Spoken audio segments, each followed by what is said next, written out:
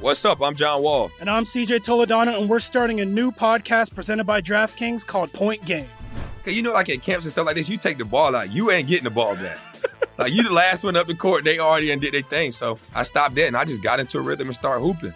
The Lakers should sign Trae Young this summer. They got to kind of start preparing for, like, if LeBron's last year is this year, next year, whenever it is. And I feel like a pick and roll with AD and a guy like Trae Young would be deadly. Check out Point Game with John Wall and CJ Toledano on the iHeartRadio app, DraftKings YouTube, or wherever you get your podcasts. AT&T connects an ode to podcasts. Connect the alarm. Change the podcast you stream. Connect the snooze. 10 more minutes to dream. Connect the shower. Lather up with the news, sports talk, comedians, or movie reviews. Connect with that 3-hour philosophy show. Change the drive into work in traffic so slow. Connect the dishes to voices that glow. Thank you to the geniuses of spoken audio. Connect the stories, change your perspective. Connecting changes everything. AT&T. Moments like my daughter telling me a new joke mean a lot to me. But after being diagnosed with metastatic breast cancer, or MBC, which is breast cancer that is spread to other parts of the body, they mean even more. I take Ibrance, palbociclib. Ibrance 125 milligram tablets with an aromatase inhibitor is for adults with HR-positive, HER2-negative MBC as the first hormonal-based therapy. Ask your doctor about Ibrance and visit Ibrance.com. Ibrance may cause low white blood cell counts that may lead to serious infections. Ibrance may cause severe inflammation of the lungs. Both of these can lead to death. Tell your doctor right away if you have new or worsening symptoms, including trouble breathing, shortness of breath, cough, or chest pain. Before taking Ibrance, tell your doctor if you have fever, chills, or other signs of infection, liver or kidney problems, are or plan to become pregnant, or are breastfeeding. Common side effects include low red blood cell and low platelet counts, infections, tiredness, nausea, sore mouth, abnormalities in liver blood tests, diarrhea, hair thinning or loss, vomiting, rash, and loss of appetite. Welcome to All the Smoke, a production of The Black Effect and iHeartRadio in partnership with Showtime. Welcome back, man. Season 2 of All the Smoke. We got a real special guest. What's up with you, Brody, with the virtual handshake?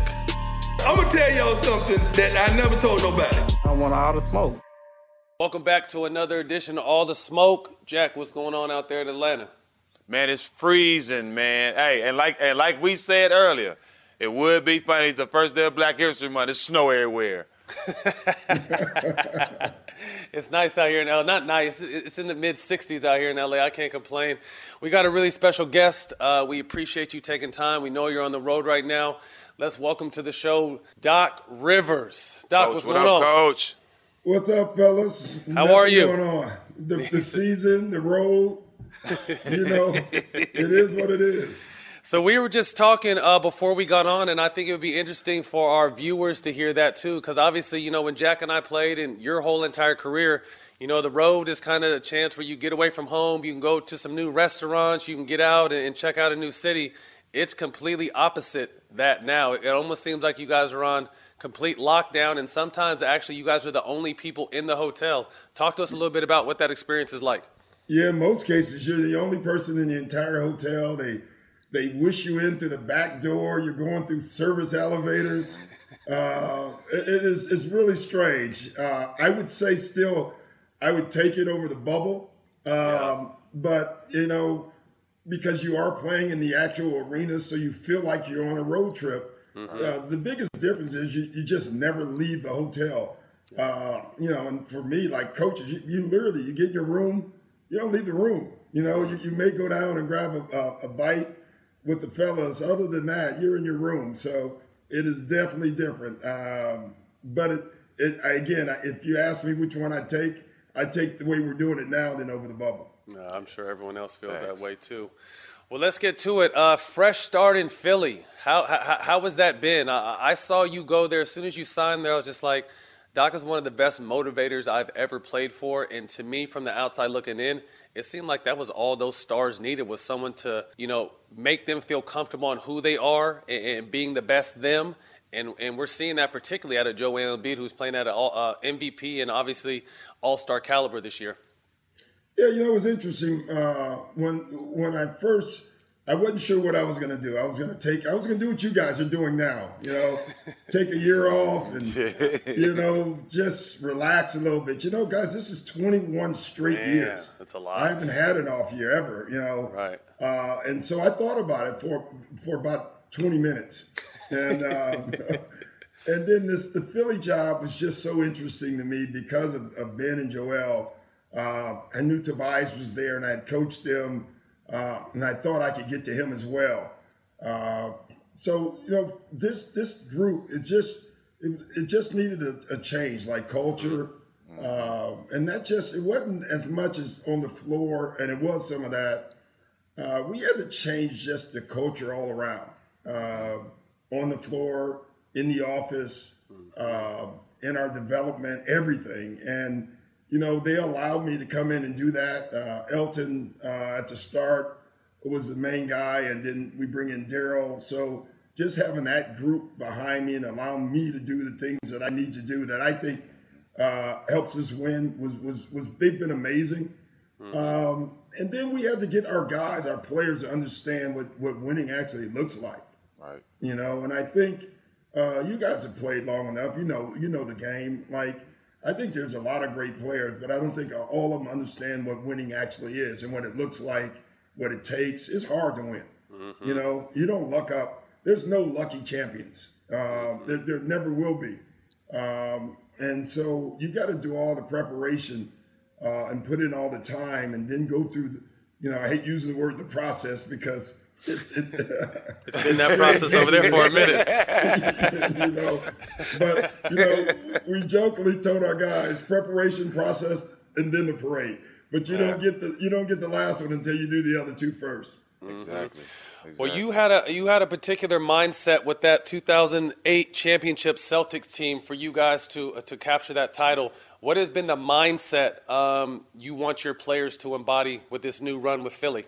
Yeah, every group is different, man. I had that whole Ubuntu thing with the Celtics, and they were just the perfect group because they were ready. They had all had, their MVPs and their All-Stars, Ray and KG and Paul. They were ready to win. Like, they wanted to be coached. They wanted to be led.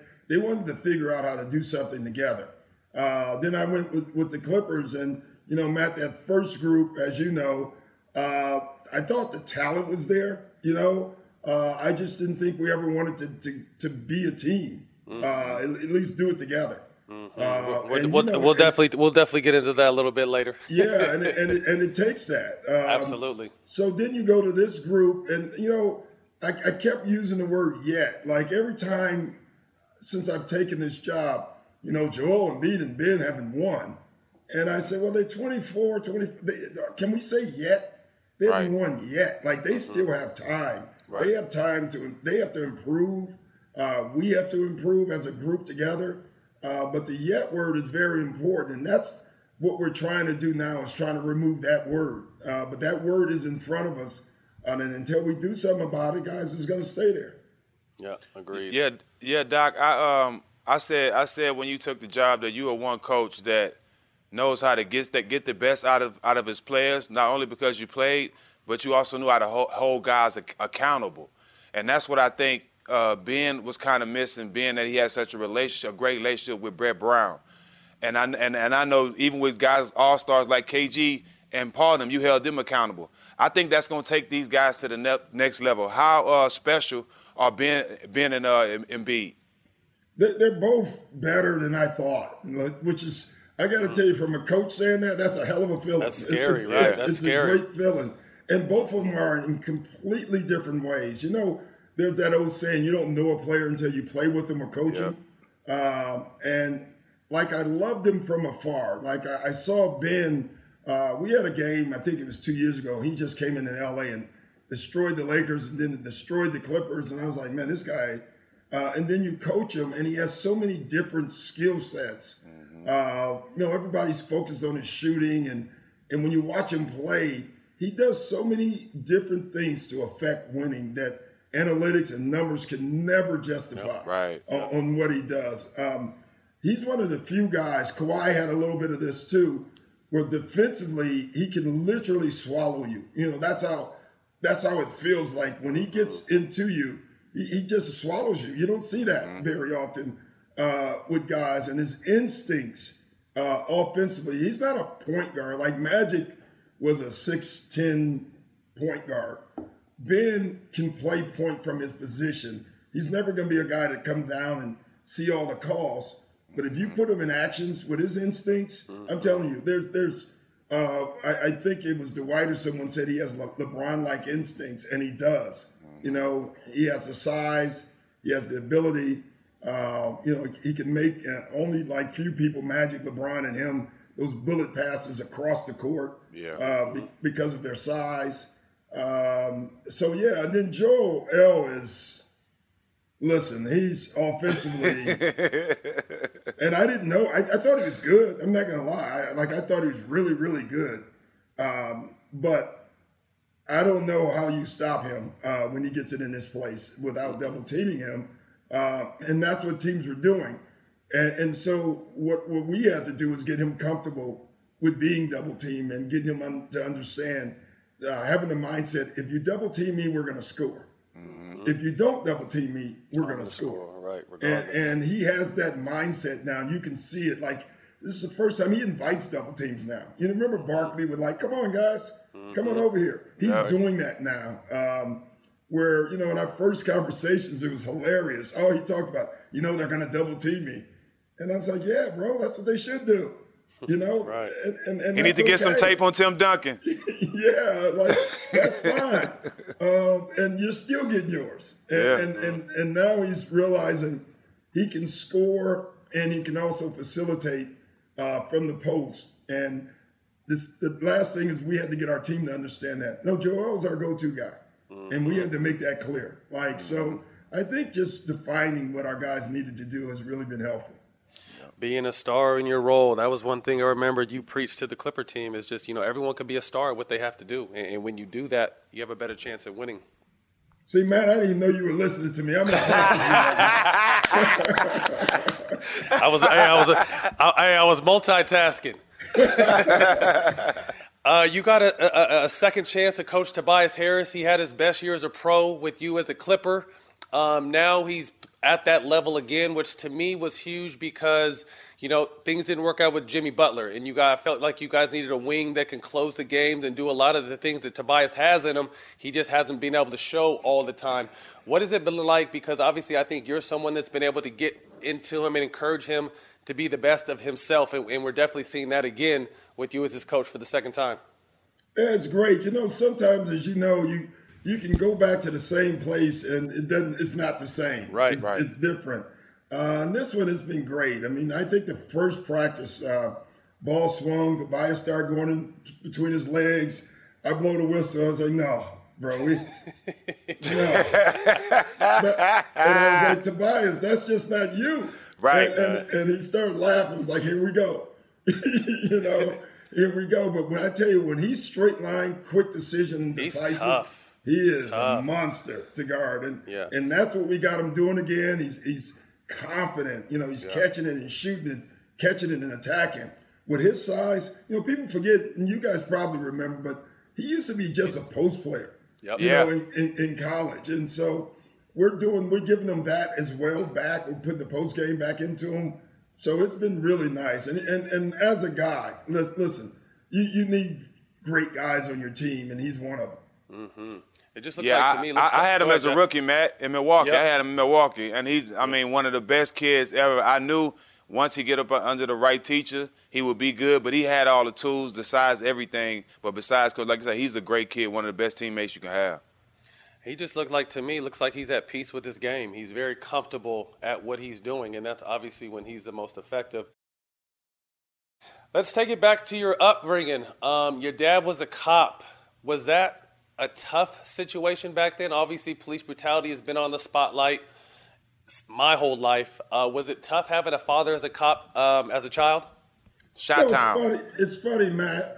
It wasn't, because I lived in a community, a black community, mostly black cops, you know. My dad was a cop. He was the baseball coach, the football coach, the basketball coach. every time I came home from school, there's some mom or grandmother sitting on the couch with their son crying, and my dad giving them, advice or threatening them that if I see you do that again, I'm gonna kick your butt. You know, my dad was tough, man. But he was tough to me. He was tough to the whole community in a very positive way. Right. But we don't have that anymore. So, but the fact that, and this is what gets me, is the fact that my dad had to have to talk with me. Think about that. My dad's a cop. Right. And he used to tell me, boy, when you go out of this neighborhood, you got to be careful. You got to watch it. If you get pulled over, if you get stopped. I remember when I got my license, he sits me down on the couch, and that was the talk. If I pull you over, you're good. If Willie Boy pulled you over, and Willie Boy was another cop in Maywood, we all knew their names. You walk down the street in my neighborhood, and the cop starts riding down the street, you'd wave. Right. But you go in the next neighborhood, and the cop slows down. First thing you want to do is run. The second thing you start thinking is, oh, shit, here it comes. Something's going to happen. And it did happen. It happened to all of us. It happened to me. I got thrown in the paddy wagon once, and I was just standing on the corner, but I wasn't in my neighborhood. So, yeah, it was difficult in that way, but not the way I can't imagine how it would be now. Listen, we didn't have body cams. We had no proof. My grandmother, my great-grandfather, all of them used to complain and tell us about these stories, but we didn't have any proof. George Floyd, and even before George Floyd, we got proof now that it actually is happening, and it's happening at a normal rate. It's not like once every 5 years.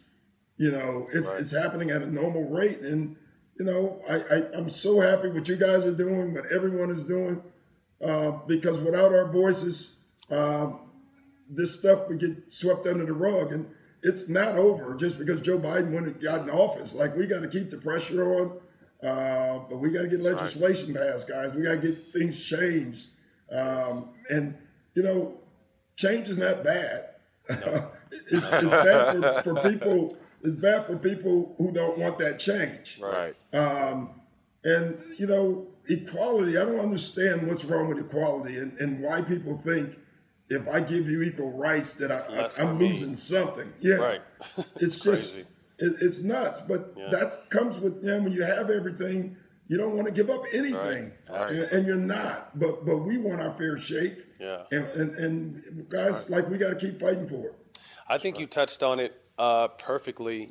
Growing back up, I remember hearing stories where the community knew the cops back in the day by name, so it wasn't necessarily if I'm in your neighborhood, I know you. I know who's causing street, is Willie down the street or is Jim around the corner. They knew people by name, and now they're putting cops that have no relation or understanding to these communities, and they're scared. And when you're scared, you do crazy shit. And we're scared on both sides. They're scared of us, we're scared of them. So there's no actual line of synergy. There's no communication. Most of the times it's just guns and tasers, and that's very unfortunate. Well, think about how many times, probably in different communities, where a cop will see a guy do something, even break the law, and he'll grab him and say, hey, John, you don't do that kind of stuff, man, and send him home. But then think about that same cop that lives, 30 miles away and is driving down the street now, living in that, working in that community, that he doesn't know anybody, and he's scared. He sees someone do anything, he's going to arrest him. Got to get him and throw him in jail. And listen, we're not judged the same. We're not. It's not just the cops, but the law. They see us differently. And so it has to change. I really believe the reckoning of just understanding that this all has happened. And admitting that it happened is a good therapy for this country. Yes, but it is. No one wants to do it. At least a lot of people don't. Some do. Things are changing, but we still got to push it. Great first step. What was your introduction to race and racism? You and I have talked before this. Hopefully we can still get you for the project. We just finished my Black Mark project, but you faced a lot of racism in your life, and you said you grew up in a black community, so I'm guessing stepping outside of that community for the first time was when you faced racism? Yeah, even earlier, Matt, like if you look at the map where I'm at in Chicago, Maywood is surrounded by like 5 very affluent white neighborhoods. And so it was almost like an electric wall, you know, like if you went outside of that. Proviso East High School I went to, when I was in grade school, young grade school, there was big racial riots. They were on TV every day because Proviso East bled into all those communities. And so there were big race riots. I didn't really understand them. I just knew that the blacks were walking on one side and the whites were on the other side, and the state police were in the middle of the street. And people were throwing bottles and all that. So that was my first introduction. But the first one I really got was when I think I wanted to say it was in the 5th grade, maybe in the 4th grade. My dad came home and told me he was taking me to a basketball camp. In 4th grade, going to a little kids camp. It was at an all-white neighborhood, one of those very affluent white high schools. And I walk in, I'm the only black there. And on the 3rd day, and I'm bragging, but I was destroying these kids. And the kid called me a nigger. And so, like, I lost it, you know, like, what, wait a minute, what? And so I tried, I threw a punch, you know. They wanted to kick me out, of course, because I was the troublemaker. My dad comes in to pick me up, but he has his police officer outfit on, so he got respect, you know, because here comes a police officer. Right. And so, you know, that night, I'm crying, I'm mad, you know, and my dad says, all right, let's get dressed in the morning. And I'm like, for what? He said, because you're going back to the camp. And I was like, what do you mean, Dad? I don't want to go back there.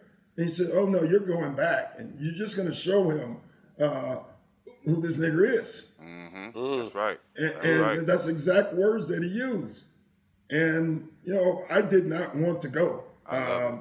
But I went back, and the next 2 days, you know, for whatever a 4th or 5th grade, I wish I could remember the grade, could do, I did everything I could basketball-wise, I'll say that. And we won the whole thing, and I got the MVP, and the kids were cheering when I left. And, you know, it's funny. The only way those kids could have ever saw that, you know, he's all right. But it was by me coming back and taking the heat, you know, and so I did. Mine was very similar. As a child, 3rd or 4th grade, moving from the Bay Area to Sacramento, where I was still in a predominantly mixed neighborhood. I went to an all-white school. So they wouldn't let me play nothing. Like, no, at recess, lunchtime, I couldn't play any sports. I was nigger this, nigger that. So I was chasing kids around, beating them up, fighting, until that one day I finally got an opportunity to play sports with them. And then they saw that I could play football, basketball, and baseball. And that was kind of the opening to, okay, well, shit, he's not that bad. He's just not the same color, but he's a cool dude. And I think through sports was my way of kind of, you know, allowing people to see who I was as a person and not just the color of my skin. So it's crazy because you just don't understand as a child, like, they don't like me. Why? Like, I've never met them. How come they don't like me? Strictly for the color of your skin. It's crazy. Yeah, I did nothing wrong.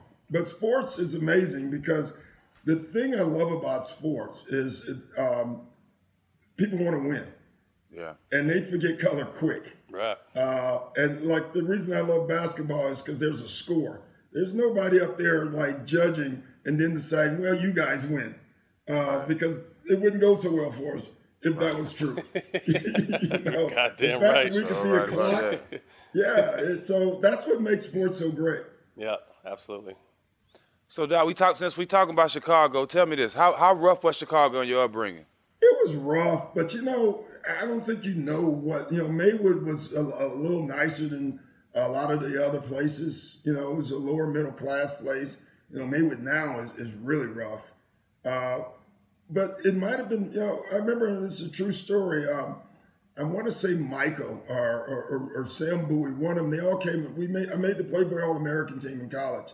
And we got to go to the Playboy match, and I won't tell any stories about that outside there. But we went to my house one night because my mom wanted to make everybody dinner because it was in Chicago.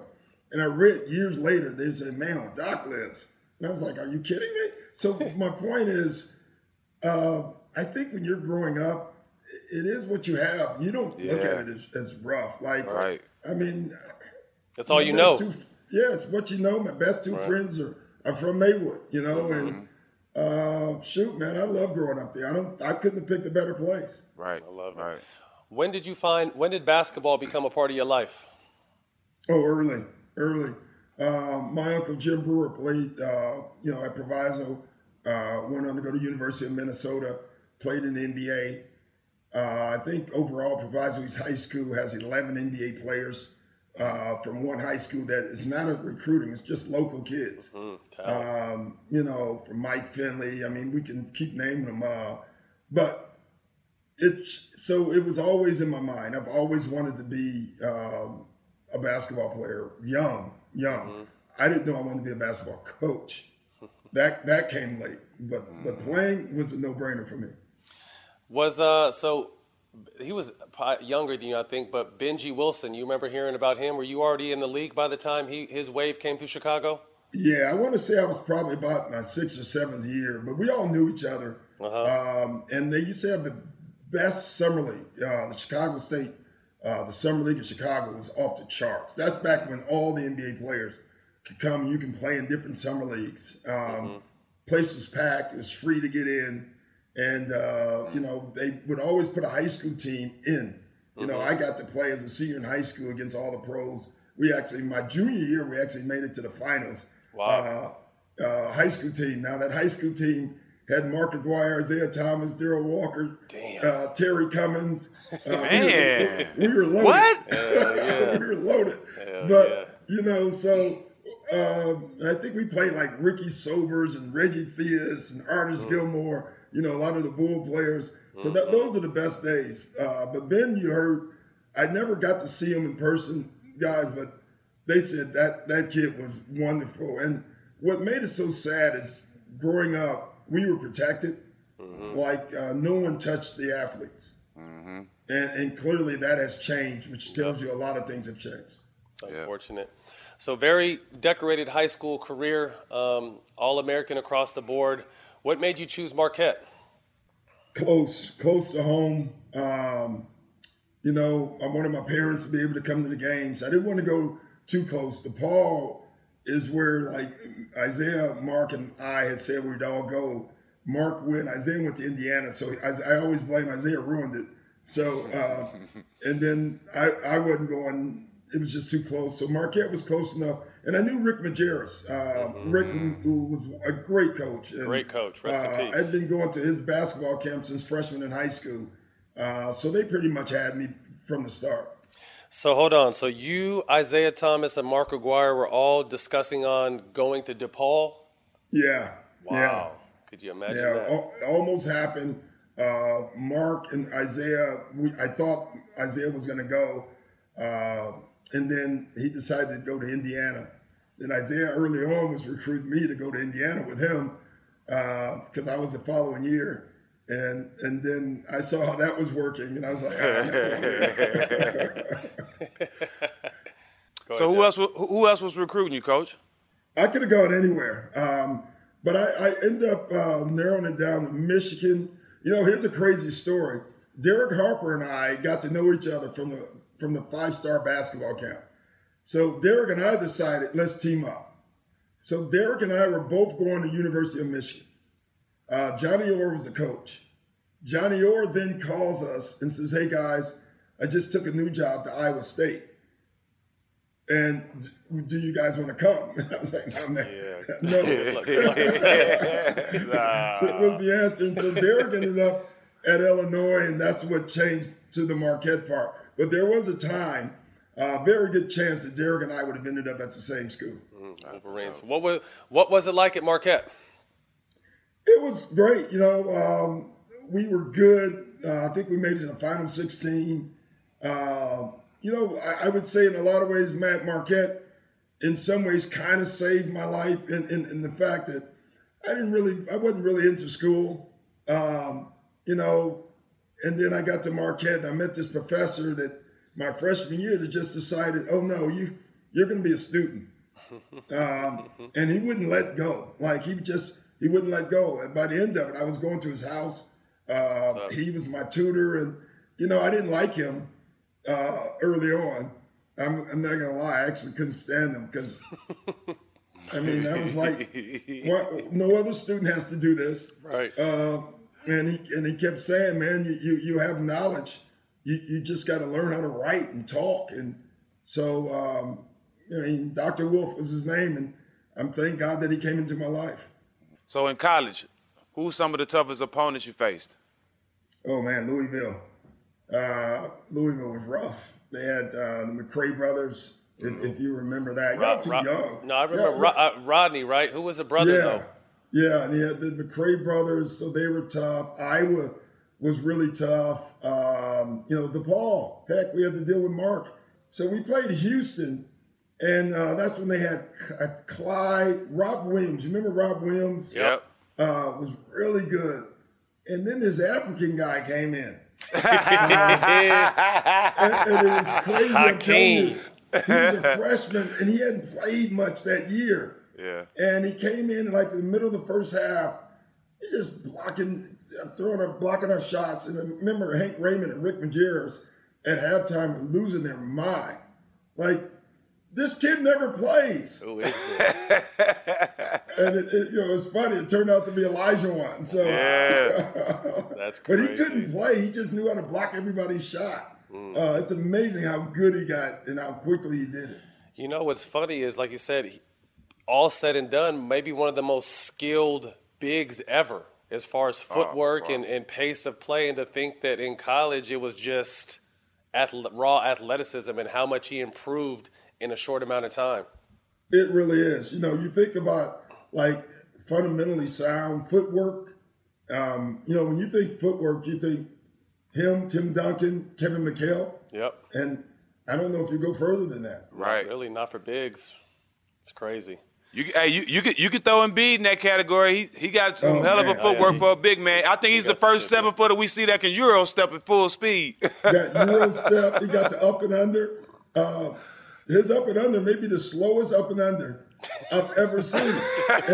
And it's so effective. Like the first couple of times in practice, I'm like, I know he just traveled. Because it's so slow. And then when you look at it, it's beautiful. Arms. But, he's got the same thing those two guys had, though. He could shoot. Yep. And he's figured it out, man. He sets that all up with that little up fake, and you got to honor it because he can shoot the ball. So Absolutely. He has great feel. 1983 second-round draft picks of the Atlanta Hawks. Take us back a little bit because the NBA is struggling with image in the early 80s. It's too black. There's too much drugs. Your first year is Commissioner Stern's first year. What was going into the NBA like in 83? It was not a good league, guys. It was drug infested. Pretty nasty league when I first came in. Beer everywhere in the locker room. Guys smoking cigarettes. I tell you, it was crazy. We had, and I'm not going to use a name, but we had a meeting one time. Me and Randy Whitman with Mike Fratello, our head coach. He brought us in his room and says, "Hey, don't give this guy any money." And I'm thinking, I'm not giving anybody any money anyway. But it was a teammate, and he was worried about the guy using it for drugs, and so. But I tell you, it changed in like 3 years. It was amazing how quickly the league, the players changed and went to the whole other side of being pro players. You didn't see it anymore. You didn't hear about it anymore. But I tell you, my first 3 years, that was a rough league, really rough. Teaming up with the young Dominique Wilkins. How great was Neek? I love him. Still one of my favorite guys. He was, man, he didn't get enough due. He was a monster. How good he was offensively. He was as unstoppable of a player that has ever played offensively. Wow. Could do everything. I've never seen a guy miss a shot and then tip dunk his shot. Right. And when I was young in basketball camps, kids would always ask me, "Have you ever been dunked on?" And I said, "Every game by my teammate." I don't know how many times I thought I was getting an offensive rebound, and then all of a sudden this guy is jumping over me. He had this saying: a lot of people can go to the top floor, but very few people can go to the penthouse. And that's where he used to tell me, like, when you throw the ball, throw it to the penthouse. Throw it where nobody else can go. And so he made me, you know, I had years where I had 10 assists. I had 26 assist games. Wow. And I was a good player, but that was, you know, I was good. But Dominique, you know, man, you could throw the ball anywhere, and he was going to go get it. So he made me really good. So you guys are in the process of building a winner in Atlanta. You guys played the Celtics, Big Three, in the playoffs in 86 and 88. What were those matchups like? They were brutal. I mean, they were just so deep and good. We had them, Matt, and one time we were up 3-2 in that great series, and you remember the Game 7, the Dominique Bird series. Shot for shot. Shot for shot. And, you know, I think I ended up that game with 18 points, 15 assists, 6 rebounds. Randy Whitman was 12 for 12. I think there were 5 turnovers combined in that game. It was one of the most perfect play games, that Game 7. But at the end of the day, Mikal and Larry Bird that night was, he was unbelievable. And he was so clutch. Meek was just as clutch that night. It's just that Larry in the fourth quarter was unstoppable. But that Boston team is one of the greatest teams ever assembled. That front line they were tough. I said Bird had 20 of his 34 in the fourth quarter. Dominique had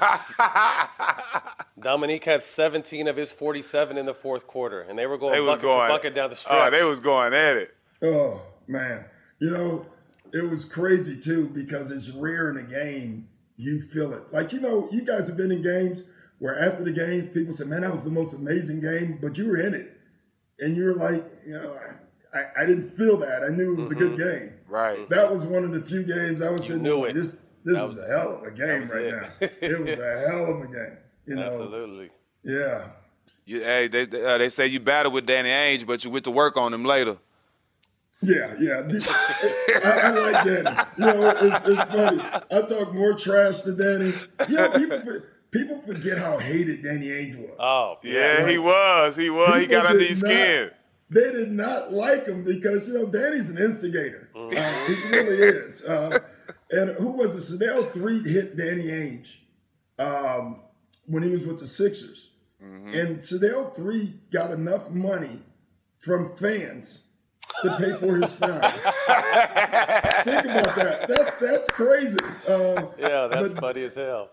And Danny loved it. That's who Danny is. Like, he wants to be the instigator. Danny's an instigator as a president and GM. Yeah. You know, he really is. Danny wants to instigate stuff because he's as competitive as a dude that I've ever been around.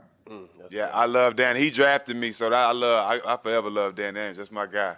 No, he's the best. I tell you, our relationship is the way it should work. Like, if you want to win, because it's not just your team, it's not just the coach, it's not just the players. But when the coach in the front office is lockstep and everything, like Danny and I I'm telling you guys, we had arguments about players, and then we go to dinner. You know? Yeah, that's how it's supposed to be. And we start laughing about it. And we had this thing like, you know, I'll give you one, and you give me one. And what that meant was every once in a while, Danny will come in with a trade. I said, oh, hell no, we're not doing that trade. No. Because Danny loves trades. Like, he every day he's talking about a trade. He's a master at it.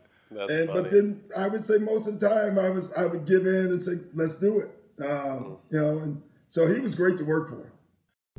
What's up? I'm John Wall. And I'm CJ Toledano, and we're starting a new podcast presented by DraftKings called Point Game. We're now joined by 3-time NBA Sixth Man of the Year, elite bucket getter. Let's please welcome Jamal Crawford to Point Game. King of the Court one-on-one tournament. If they had it back in your prime, do you think you could have took it all? I'm going to be honest with you. I don't think I could have took it all, but I think I would have shocked a lot of people. I think Kobe and everybody in their prime, Kobe would win a one-on-one contest. Yeah, because you got to think, he's going to guard. He don't care about guarding. He's going to guard. He's going to guard. Like, you see him in the Olympics, he's going to guard. And then on top of that. I'm not guarding like that, CJ. Ladies and gentlemen, please welcome Sam Cassell to Point Game. I remember you came out from crying, tears, crying. I mean, he was in a culture shock. And then he's going through withdrawals about winning. Remember what I told you? I said, OG, you think I can get paid and go back and play in college because it ain't it?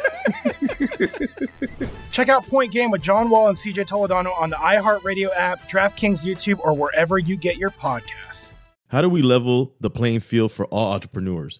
55% of white businesses survive the startup phase, while only 4% of black businesses do the same. So I want every black entrepreneur to know about the 1 Million Black Businesses Initiative. The 1 Million Black Businesses Initiative is an award-winning program created by Shopify and Operation Hope.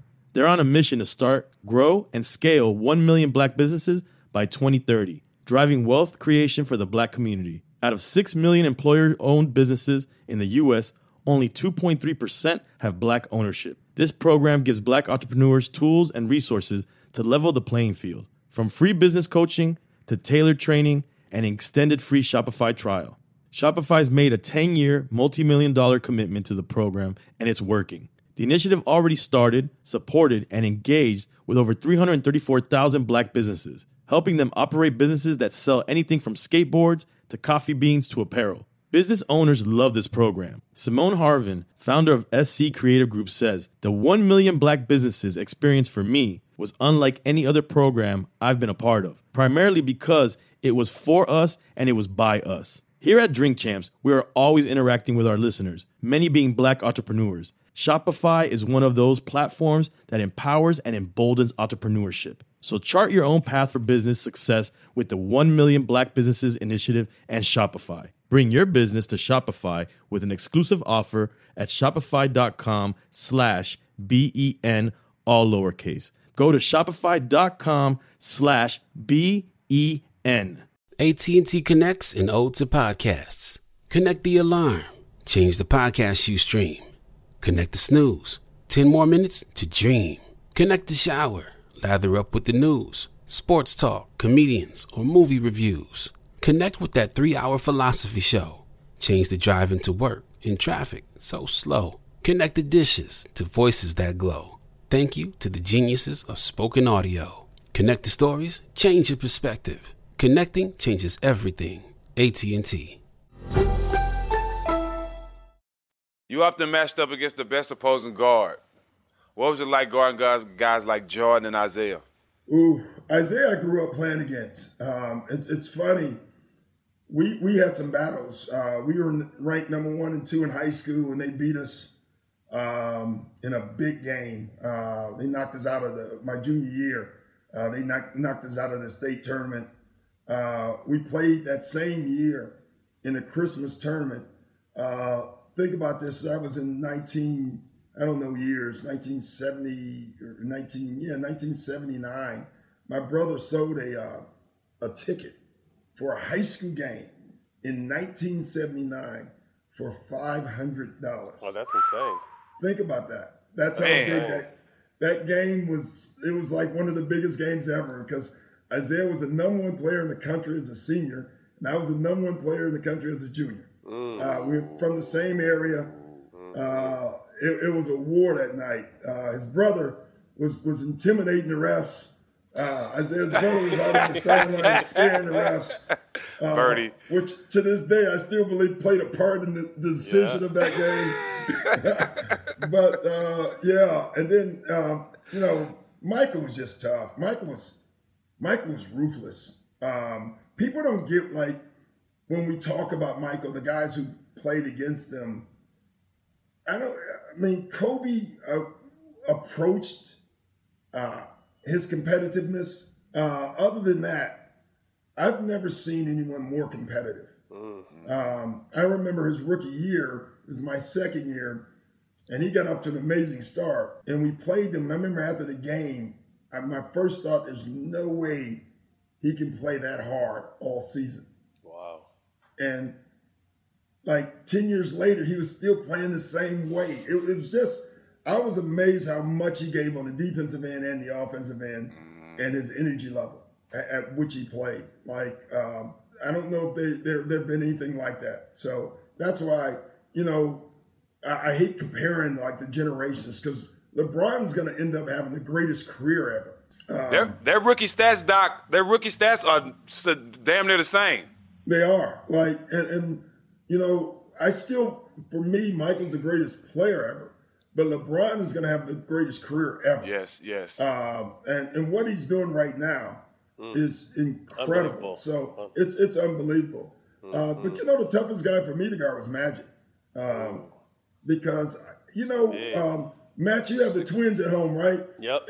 And so when you're playing in the backyard and you're playing against them, you know how you look over them like they're little children, and, that's how Magic. That's how Magic was doing you. That's how Magic did everybody. And I was a great defender, and I get up into him the first game, and he had that smirk like he's looking over top of you, and it pissed me off. I'm not gonna lie. I'm like, this dude is like chopping me right now. Right. And there's not a lot you can do with it because he was so big. Right. He was big, man. He is a big dude. And so for me, he was the hardest because of size, but Michael was the best I had to guard. Tough. So as the 80s turned to the 90s, you had a quick stint with the Clippers, helping them reach the playoffs, and then off to New York. What was your thoughts being able to head to the Mecca and play for legendary, someone who started out west and then ended up as, the Mafia Pat comes to the Knicks? What was that experience like? Changed my life. I never wanted to coach until I played for Pat Riley.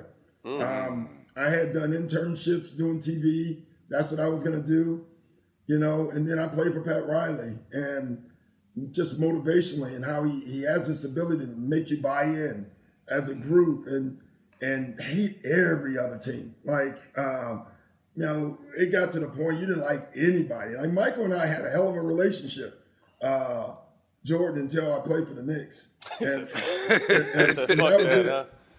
was it. It was over. But that's how, you play for Riley, man. He was the best, and we were good. We think about it, we had home court against the Bulls in that series. You guys were up 2-0, then they won 4 straight. 2-0. And watching that documentary this summer was torture for me. We were up 2-0, and you remember they talked about it. They had a 5-day break or 4-day break in between game 2 and 3, and for 4 days they talked about Michael Jordan and gambling. Yeah, playing golf. And even we knew then. I said, man, this is not good. This is not going to go well. Because all you're doing is poking the bear. And we wasn't doing it. I kept saying, it's one thing if it's us. Right. But it's the media, and it just kept going. And I think Michael had 50-something game 3, game 4, he did it again. And we had him in game 5, man. We did miss some big free throws, and then Charles had that 3 layup, play. But other than that, that's the toughest loss of my life. I would say, as a player, that was the most difficult loss that I've ever had. So the next season, you guys go to the finals. You're injured. You feel like you're coming back and you're ready to play, and Riley doesn't activate you. How did that happen? What was the interaction between you guys after that? Not good. The reason is, and it's called the Doc Rivers rule, basically. Back then, you had to change. You had to give your roster before the first round of the playoffs. And once you set it, you couldn't change it. Wow. So the doctors were telling Rouse that there's a very good chance that I could be healthy by the finals, but they couldn't guarantee it. What injury did you have at the time? ACL. Oh, shit. Yeah, so it was a big injury. And what killed, and Riley wrote about it in his book, was so it hurt our relationship because I was pissed. I was putting in the time. It would have been 7-8 months, so it would have been very early to come back. It would have been the earliest at that point. But I had done the work, and he calls me in, he makes that decision, and I was crushed, man, because I worked my butt off. But I kept working. We go through it. We keep going. We get to the finals, and by the finals, we have a practice, and I'm practicing that. And you can see Riley looking at me like, oh, man. Damn it. The guy's practicing that. Right. So, and, Starks goes 2 for 18 in that one game. I'm sitting on the bench in street clothes. That was a hard one for me because you play your life. At least I did. I wanted to win a title, man. Yeah, absolutely. And sitting in street clothes, that was brutal. That was brutal for me. Especially with that team. That was such a great team. Anthony Mason and Charles Smith, Charles Oakley, John Starks, Greg Anthony. mean, we had some dogs. That was a rough basketball team, and I just loved playing for them and with them. How did you get on the coaching track after you left the Spurs? You know, Stephen, you probably know this story a little bit. I had no interest in coaching, and then I played for Rouse, and I started thinking maybe I want to coach. And when I retired from the Spurs, I got an offer from NBC to do the telecast and TNT. I chose TNT. I get a call from Pop, and Pop wants me to be the assistant for Bob Hill. But, you know, it was more Pop's idea than Bob's idea. And so that's all that matters there. I was smart enough to know that that's not good. So I turned that down, and then I did the TNT for the 3 years, and it was great because, you know, at that point I think Pop takes over, so I got to watch him do his job. I got an offer from Milwaukee in the second year, and I turned it down. I just wasn't ready, honestly. You know, to coach, I just gotten out the league, but they offered me the job. I turned that down. And, you know, in any profession, if you turn a job down, it's like, man, we've got to get him. Right. You know, I didn't do it for that reason. But that next year, I had 2 offers. I could have coached the Wizards. Wes Unseld was the GM. They offered me the job, or the Magic, and I chose the Magic because we knew they were going to rebuild. And, you know, my first year, I won Coach of the Year with guys that you guys would identify with. Yeah. You know, like you guys played against that team. That was a hard Bo Outlaw, Ben Wallace. We didn't have, the problem with our team is when it got down the stretch, we had nobody to go to. But that team was so fun to coach, and it taught me. I couldn't have had a more perfect first year because we didn't have like a lot of great offensive players. I had to think outside the box. I had to create ATOs on the spur of the moment. And that served me well for the rest of my coaching career. How excited were you when Orlando traded for T-Mac that summer? Oh, man, listen. You know, so first of all, we had a chance. That was all free agency. John Gabriel was the GM. He did an amazing job. Like, we had Disney involved. Some of the stuff we did when we brought those guys in. So T-Mac, I think Grant Hill was first, and Grant Hill said yes. Grant Hill said yes, by the way, when he got off the plane. So he could have got back on the plane. He was already coming. Then we brought in Tim Duncan. And Tim Duncan he basically said yes. You know, there's that rumor about me and his girlfriend. That's not completely true. But John Calipari, I called John and I said, hey, man, I think we got Tim. And he said, you got him? And I said, yeah. He said he's probably coming, but he just needed to go back to San Antonio to have one more visit. He said, well, you lost him. And I remember Cal telling me that, and I was like, what? He said, listen, there's a rule in college. You don't let them off the campus until they sign. You never let them off the campus. And so I remember a 3-day period, I was panicked, like, oh my gosh. And he obviously went back to San Antonio, which for him was the right decision.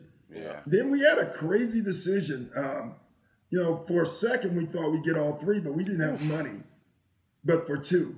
Think about that decision. If Tim Duncan had decided to come, we would have had to make a choice between Tracy McGrady, Tim Duncan, and Grant Hill. Wow. And back then, it probably would have been Tim and Grant because we didn't know T-Mac was going to be what T-Mac was at that point. So, but T-Mac, man, he was another one. He was natural. Could do everything, could score, could pass, could really defend when he wanted to. You know, the thing that hurt T-Mac with us was Grant Hill got injured. You know, I never saw Grant really. I think the 2.5 years I was with Grant, he played 10 games. Yeah. So they said he only played 47 games between the 2000 season and the 2004 season. So within a 4-year span. Yeah, that was rough because, you know, we had put so much money into that and then, you know, not his fault. He was injured. Couldn't play.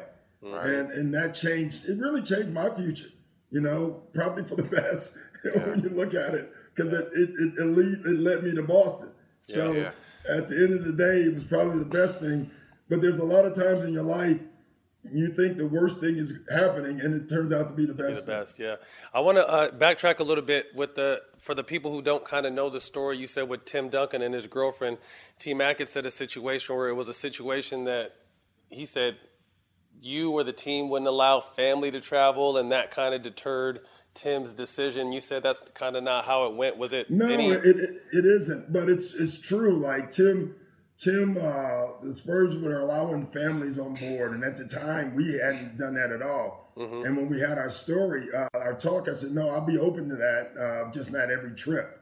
Mm-hmm. And so that was not a big deal, but it was a factor. There's no doubt about that. But let me just say this: Tim called me and said, "Hey, Doc, I want to come, but one thing, my girlfriend has to travel."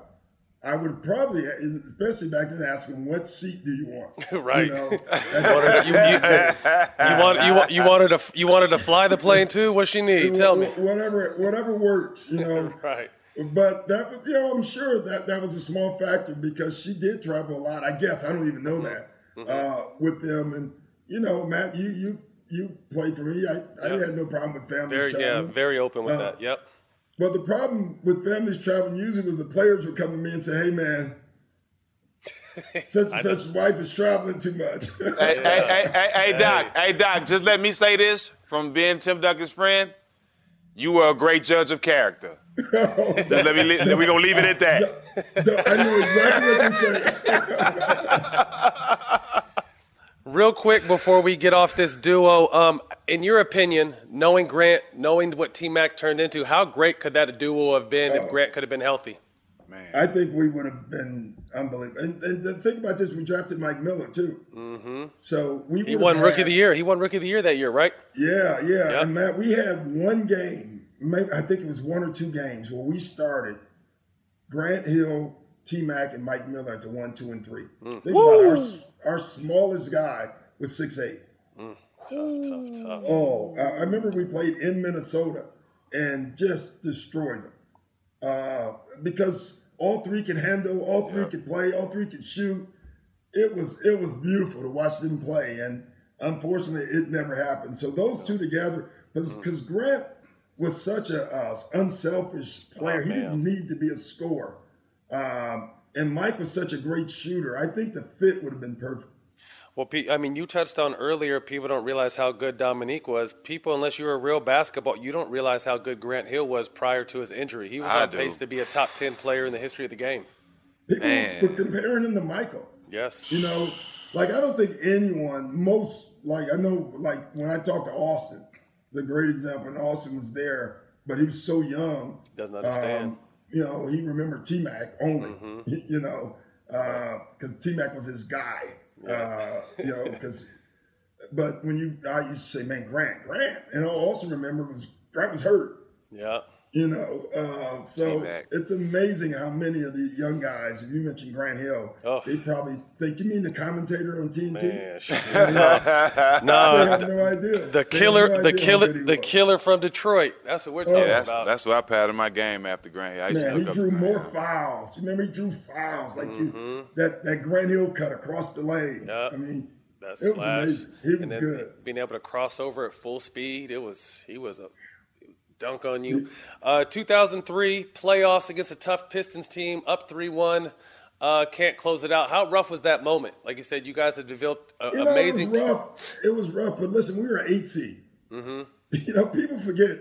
And I have the unfortunate history of losing 3-3-1 leads, but we were the 8 seed. Have you ever gone and looked at those two teams? I always tell people on that, I should have got more credit for getting up 3-1 instead of losing 3-1. And that's a fact. I want you one day to go look at the teams. That team, Detroit, ended up winning it. Mm-hmm. Yeah. They were loaded. They were loaded. And I still to this day think I'm the creator of Tayshaun Prince because we had them on the ropes. And Tayshaun comes in game 5. He hadn't played much. Yep. They didn't play him much at all. And then Rick Carlisle puts in Tayshaun Prince. And at the end of that game, like, he plays really well. And for game 5, he starts. Game 6. By game 7, he was like their go-to guy. It was crazy how quickly that changed. And, you know, they started double-teaming T-Mac, which they should. Mm-hmm. And we were throwing it to, you know, Andrew the Clerk and Gordon Girasak. We didn't have a lot of places to go. And we knew that going into series. Yeah. But they didn't double-team him early. And T-Mac single-handedly got us up 3-1. And then, unfortunately, he struggled from there, but not because of him. They just sent the whole team at him. And they dared somebody else on our team to beat him. Yeah. So next season, you get off to a rough start. After 11 games, you guys part ways. Looking back on that Orlando experience, what was the most frustrating part about the whole thing? Well, that we couldn't get healthy. I mean, no Grant Hill. Yeah. That's the bottom line. We then traded Mike Miller, which turned out to be a terrible trade. Because of no Grant Hill, we were trying to get more players, right? So that thing set up the whole thing. It was time to go, honestly. And I don't say that often, but that next year we start out like 3 or 4 starters are out on a very below average team. You know, I'm being honest. I felt like when John Gabriel walked in my room, I was like, I hope he's telling me that's the last game. You know, he was ready, huh? He said, yeah, I was ready. And I think they were ready too. They need to go another direction. And, you know, I always look back on that. Without that start, I wouldn't be here. So you take a break, do a little bit of TV. What was it like getting a call from the Celtics? Well, it was crazy. You know, the first day off my job, Isaiah calls me, and he wants to talk about New York. And I told Isaiah, no way am I coaching right now.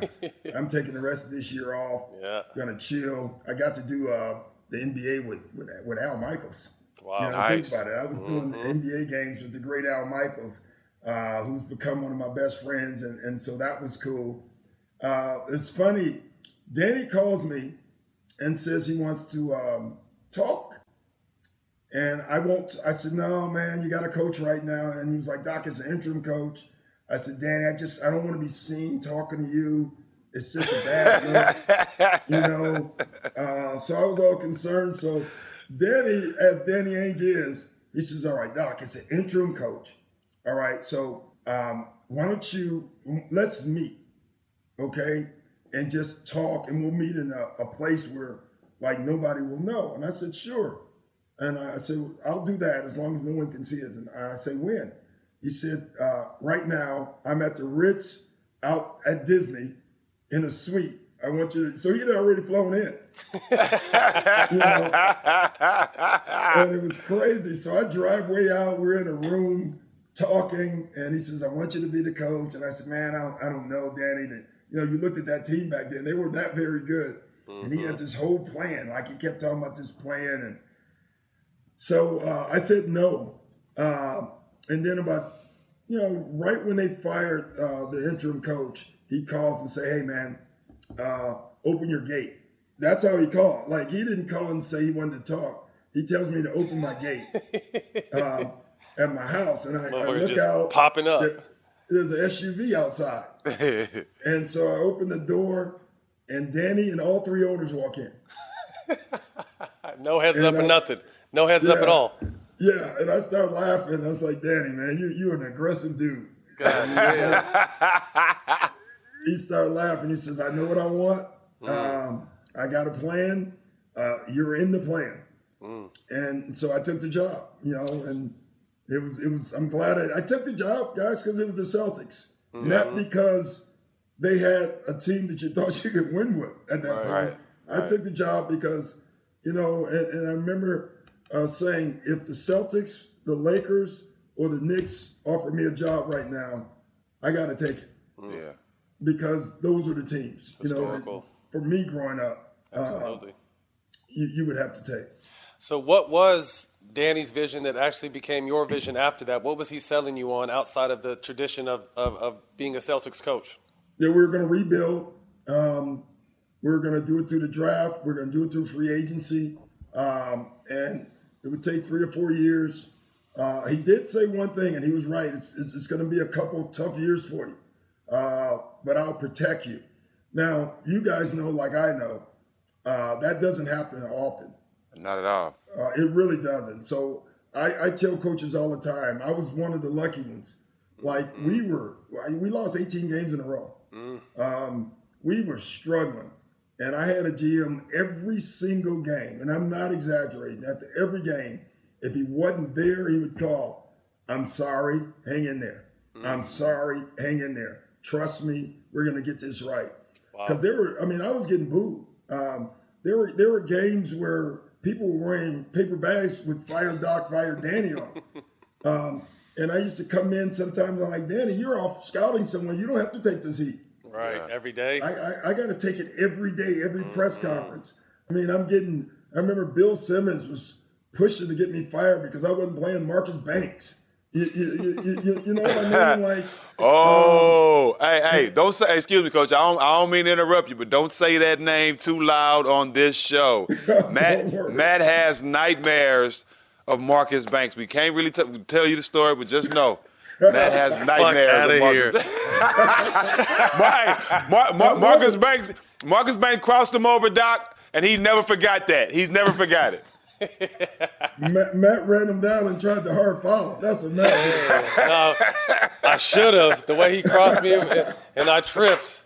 But back to your story. Fuck you, Jack. Back to your story, Doc. Yeah, so that was, so it was crazy because we thought we were going to get the first pick in that lottery with KD and Greg Odom, right? And, we're sitting in the room. I remember on the draft when they did the lottery. You're talking about a depressing moment. We lose all these games. We're struggling. We got Paul Pierce, so we know we got one.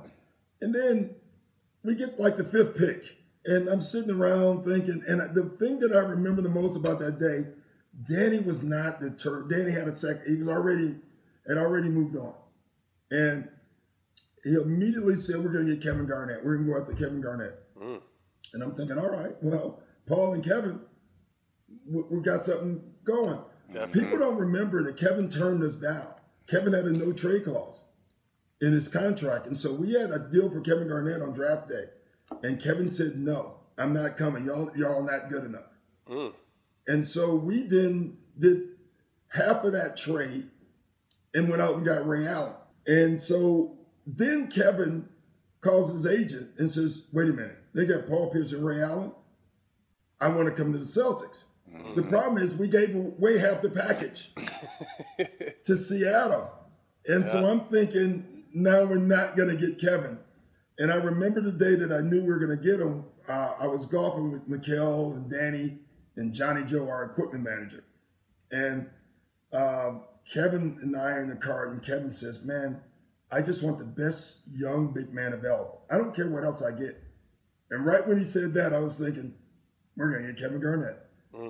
Because Al Jefferson was the best young big man in the league. And right when he said that, I just figured, I didn't know who else. I remember when Danny told me to trade.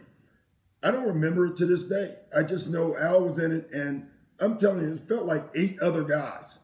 Like Danny gave them everybody. Yeah. And the only one that Danny would not give up was Rondo. He wanted to keep.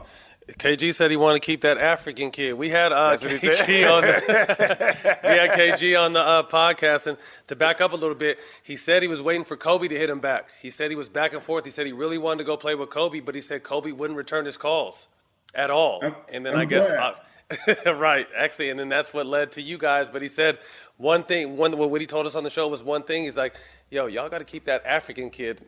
Funny, it ends up being Rondo. So how important was it to keep Rondo from his point of view, and then what you guys saw Rondo's potential to be for that team? Well, we don't win it without him. I mean, he was the orchestrator. And you guys been around Rondo a little bit, right? Rondo's a stubborn, hard-nosed, competitive dude. Yes. And to keep those three happy, you needed somebody that would MF him. Yeah. And it is rare when you see a guy in his second year willing to tell Paul or Ray or Kevin, just back up. Right. I got this. because he had supreme confidence. And so we needed a personality like Rondo to kind of keep those guys in check. And Rondo was an orchestrator, man. Like the best game caller. You know how they call in baseball, the catchers are great game callers? Rondo was the best game caller I've ever coached. Like he knew, he's one of the few guys I would give, Matt, you saw that, both of you saw that play sheet I always keep in my pocket with all those. I would give it one to Rondo before every game. Oh, wow. And so when we came to the timeout, there were often times I'm about to say like slice twist. Rondo's already total. Like, he would already know it, or he would look at me and we'd say something like 15 down at the same time. Our relationship that way, you can't get better when your point guard and your head coach are locked as far as offensively and what you should be doing. It's a powerful feeling. It's rare. I don't think you get that very often. We had the luxury of interviewing Rondo, KG, Paul. We just interviewed Perk last week, and Rondo was adamant about you shaped him not only as a player but a man, and then to hear what he did for you and be able to hold that team accountable. That's a dope for me. Interviewing, that's just dope because he told me how much you meant to him, and then you're telling me how much he meant to that team. Obviously, it was a special moment. It was, and Matt, I remember when I first started coaching, I got a lot of bad advice from other coaches, honestly, that you don't get close with players. You don't get involved in their lives and I couldn't disagree with that more. I think you do. Now, unfortunately, you'll lose a relationship here and there because you're being honest with a guy. He's in a place doing something in his life. I don't get involved in the silly stuff, but I just get involved in the man stuff. Right. And I just tell them the truth sometimes. And sometimes that goes well and sometimes it doesn't. But at the end of the day, it needed to be said. And, I'm glad I've done it. And with Rondo and Perk, because they were so young, man, like there were times you had to get involved. That's not the way you carry yourself. That's not what you do, and they didn't want to hear it. And both of them guys. But at the end of the day, what it did, it built a relationship that'll last forever. Absolutely. So what is your message? Obviously, you got your own big three now. What is your message to that team? Because obviously on paper, you look incredible. The expectations are through the roof. What are you telling the guys at this point? Right now, it's not really a message, man. It's work. Like we have work to do. We're so far from being there. And so, but the biggest thing I would say, the one word with this group is accountability. Like this team needed to be held accountable for not just their play, for their actions, for everything. And not just me holding them accountable. We got to hold each other accountable. We got to all be accountable. And I think we're not there, but we're working on it. We're much better. I love it. Ubuntu, I probably pronounced it wrong. Tell me what that word meant and why it was so perfect for that team. It's really perfect for everyone in everyday life. A person is a person through other people. I can't be all I can be unless you are all you can be. I can never be one of the greatest words in Ubuntu, and it's a philosophy. It's not just a word. Okay. Desmond Tutu and Mandela used it to unify Africa. And so when you go to Africa, they're trying to live an Ubuntu life. And one of the greatest words or meaning or parts in it is this thing: I can never be threatened by your good, because your good means I'm good. Right. You guys have been on teams where when one player starts being good, another player's threatened by it. Right. You know what I mean? The Clippers. Yeah, I'm sure. Yeah, you said it, not me. But you know what's funny, Matt? You notice I didn't use the Ubuntu stuff. No, we didn't. We were a different group, obviously. Like you said, every group was different. You know, it's funny. Sam, like, why won't you use Ubuntu with this group? I said, because we don't deserve it. I'm not wasting that word. I'm not even using it. And, right. And so that team didn't, unfortunately. Right. That team bugs me to this day. You and everybody else, Doc. You and everybody else. Man, I tell you, And Matt, you probably heard about some of the meetings. Yeah. Hold on. But let's get through the. We're gonna get there. Let's get through the Celtics because I want to hear about this. So after you get through, you pick the word. You guys are bonding with it. What are practices like? Because like I said, that was one thing that all four of those guys had mentioned that practices were fucking wars. It was awesome. I got to tell you on that word though. So I come up with this word. I get it introduced to me by a trustee at Marquette. I'm on the board at Marquette as a trustee, and another one this lady told me I need to study this word, and I did. So I love it. So I decided the first day of practice is in Rome. And so I grabbed Big Baby, Leon Powe, I can't remember the other rookies, but those were two of them. And we sit in my room for about 2 hours. It's like study hall. And I told them they're going to present this word to the team, and they can see that I was not messing around. Like, it ain't a joke. Like, we're not going to have fun with this. You're going to present this. And I got to tell you, Leon Powe and Baby, that next day, they threw down. Like, they hit every point, everything. And so they call in on Celtics 1, 2, 3 and Butu. And then practice starts. And this, Matt, the first practice, guys, this is what I knew. I said, we're on to something. Paul Pierce calls one of those superstar fouls, in practice. We're scrimmaging, second unit versus first unit. Paul gets fouled. That's a foul. Poe's like, no, you ain't getting that. And Paul says, it's a foul. Paul, I want the ball. And so me and Tom Thibodeau are sitting there, and Tibbs looks at me, you going to get involved? I said, no. So I want to see where this is going. and so they're arguing, and then Posey just grabs the ball to Paul's hands and inbounds it, and they start going the other way. and Eddie House makes a three and starts talking crap. Eddie House. Yes. Can't stop talking. Tony Allen then picks Ray, goes down and dunks the ball and starts talking. And Leon Powe and Baby, they're on the first unit. They're like, no, we don't care who y'all are. Y'all have not beaten us. And the second unit destroyed them. That first, they beat them all three scrimmages. Wow. And on the bus back, they're all the talk because the phones wouldn't work, which I thought helped. We're in Europe. That next day, it was a devastation. The first unit, they beat the second unit so bad, it was unbelievable. I knew that was coming. And every day it was back and forth, and you loved it. Man, if you got a second group, or if you have role players that have the ability to keep the stars accountable, that they understand who they are, but we ain't letting you get away with crap. Right. Man, you got a hell of a team. And that's what we had. Posey was huge on that team because of that. What was it like having KG and his energy around every day? Because his energy is not just on the court, it's off the court, but particularly on the court. What was it like, his energy, and how infectious was that? He changes the culture just with his actions every day. I've never seen a superstar that holds himself so accountable to the team. And every day, me and him have some MF days because I would try to take him out of practice. And he didn't want to come out of practice. He used to mumble, crazy stuff like all the time. Warriors don't come out of practice. Warriors don't come out of practice. I was like, all right, Warrior, well, you just got to sit down right now. I know Paul and him told you, so what he would do when you took him out of practice, he would start standing on the sideline and mocking what his guy was doing who was in for him.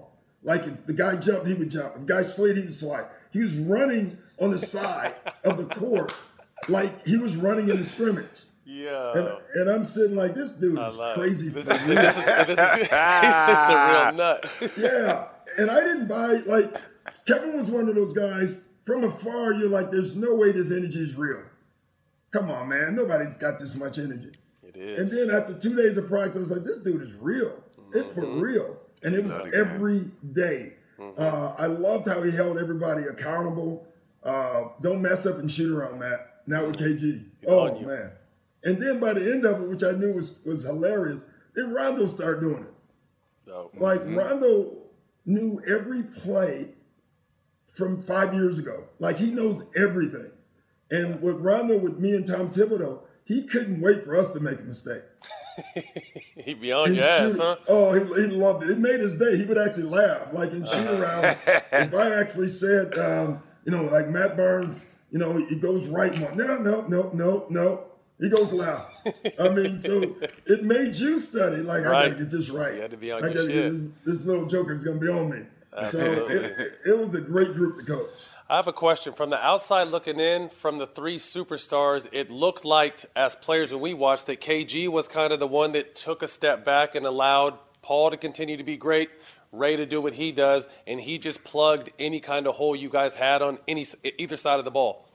Yeah, I would say that's true, even though I thought Ray probably had to give up the most shots. Yeah. But KG was the easiest in that respect, but KG would do anything. I got on KG more, and I hope Paul didn't told you the story. Before the Cleveland game 1, I kept saying the word 20. I said, so 20. And the word is 20. And I kept saying 20. And everybody was looking at me. Kevin Garnett has to take 20 shots. 20 shots. Has 20. to. I said it like 19 times. And finally, the whole team started joining in. 20. And Kevin was pissed because, because we needed him. I think Antoine Jameson was a power forward, and that was an advantage for us. And so Kevin, that first couple of games went off, but we needed him to do that. Right. Because you had to get on Kevin to shoot because he was such a team player. Right. That he wanted to keep the ball moving and play the right way. And I used to tell him, Kevin, sometimes we're moving the ball to you. Right, that's the point. we don't want you to pass it once it hits you. Right. But he was great. Yeah, so 66 wins that season, an elite defense. But when you guys get to the playoffs, it's wartime. 7, the Hawks take you to 7. The Cavs take you to 7. LeBron had just coming off taking his team to the finals. That game 7 versus Cleveland, talk to us a little bit about that. That was a war. Our team hadn't been tested. Matt, we didn't lose 2 games in a row that whole year. So I was worried going into the playoffs. Someone asked me before the playoffs started, what's your one concern? I said, we've had no adversity. Usually you have to go through something. And so that 7-game series against Atlanta was exactly what we needed. Because we lost 2 games to Atlanta because of the city of Atlanta. I'm just going to stop there. But I'm just Jack knows. I live here, Doc. I know. Yeah, the city of Atlanta is undefeated, man. It's unbelievable. So we learned that lesson. Like, man, you got to do your job. Then we get to defending champs and LeBron, and we get to that game 7, man. Paul Pierce and LeBron. If you ever get time to watch a game, those 2 guys, they were going at. They were matching. It was very similar to the Dominique Bird game. I mean, they were matching play by play, and the 2 biggest plays. One was a high school blockout on a jump ball. They had inside position, and LeBron didn't box out Paul, and Paul dove and got it in front of his legs. That gave us the ball. And then what we call the greatest wonder of the world happened. Eddie House passed the ball. He passed it to P.J. Brown, and P.J. Brown made a big shot. And think about that, how fortunate you are. P.J. Brown, over All-Star break, had retired. Yep. All-Star break is in New Orleans, and we decided to get in our car and go knock on his door and go get him. And we went and got him. So he was big for us. You get Detroit in 6. What was memorable about that series? Well, Detroit was the defending champs. Yep. They were the team to beat. Like, going into that season, we knew for us to make it to the finals, and what was crazy, number one, we knew it was the Lakers. The Lakers were going to win the West. Everyone knew that year. Like, Cole was on a mission. Yeah, he was on a mission, So we were thinking, okay, we got to beat Cleveland, and we got to go through Detroit. We had lost a home game in the playoffs, and then game 2, Detroit comes in and beats us. Then we go back and beat them in game 3 and then close it out in game 6 on their floor. It was funny, Matt, like, and Jack, y'all both know this, but it's funny how people set these, like with the Clippers, I remember everyone said, you got to get to the Western Finals. I was like, that's it? That's not what I want. No, you got to get Right. the champion. That's not the goal. Exactly. So it was funny. Like I didn't even stand on the stage. That's how like single-minded championship. If you ever look back when they're giving us the silver ball, I didn't stand on the stage. I just kind of stood off because it wasn't what I wanted. It wasn't, Right. So like I don't know why, but I remember coming in. And after, because you're supposed to celebrate too, because you got to enjoy the journey. Right. So I come in and we're all celebrating, and I say, guys, this is great, but we don't want a silver ball. We want a gold ball. The gold That's ball. it. So let's enjoy this moment, but it ain't about the silver ball. Yeah. Right. And so I think when you're on that journey, for people on the outside, they're looking at how great that is, and that's an accomplishment, but it's not what you want. It's not what you're in it for. And so that's what that felt like to me. Like, it was awesome knowing we're going to the finals. I didn't know what to expect. I was a coach that had never coached in the final. I didn't know, like, what to expect. I just knew it was the Celtics and it was the Lakers. And I'm not kidding. It's exactly who we wanted to be there. Like, we wanted the Lakers to win the West. We wanted them to win the West. We wanted to be us and them. Absolutely.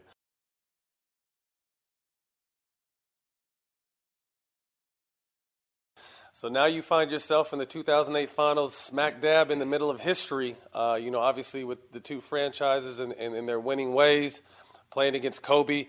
I want to jump right to game 4, down 24 in the third quarter. What was that huddle like when you guys flipped that switch? That was the best moment maybe in my coaching career as far as just feeling, because I really believed. I kept telling Tibbs, like, we're going to win this game. I kept telling Tibbs, I got to find the right combination. I bet I said that word. I got to find the right combination. Something's not fitting here. Something's not working here. And if you watch that guy, I kept changing lineups because we couldn't score. And something, I couldn't figure it out. And then we fell on that Eddie House, Paul Pierce. We moved Paul to the 4. And took off that game. And the best moment for me was Jack Nicholson sitting next to me when we came back, because we're down 24, and I kept saying, how coaches do, cut it in 6, get it to 16, get it to 12. When it got to 6, the game was over. You already knew it. You could feel it. And the only thing that I remember, about that game that's funny is Jack Nicholson kept yelling, Doc. He just kept calling my name. And I finally turned around, and he said, we are dead men walking. That momentum is serious, for real fans and obviously coaches and players. You feel that shit. Like the casual might not understand, but that momentum is everything. And if you could walk a team down in those kind of situations, it's tough to come out of. Yeah, and then after that game, the thing I knew, I didn't know because you never know, but the first thing I remember them saying, I think it was Lamar Odom, we got to play physical like them. And right when I heard that, I remember saying that this series is over. Because you are what you are. Absolutely. You're not going to change in the finals. Yeah, and you're going to start playing like us, you're not beating us. Absolutely. That's your game. That's who we were. We had some physical, just naturally. It wasn't taught. It was who they were. Dogs, right? Game 6, you're fortunate enough to close out at home. From pregame to the time the confetti fell, what was the energy and mindset of the team and yourself? Well, we didn't have a lot of time. If you remember the whole story, that we both took off that next day at the same time. The Laker plane takes off. Yeah. And then our plane is broke. Then the family plane is broke. Now, come on, y'all. It's a setup. We're in L.A.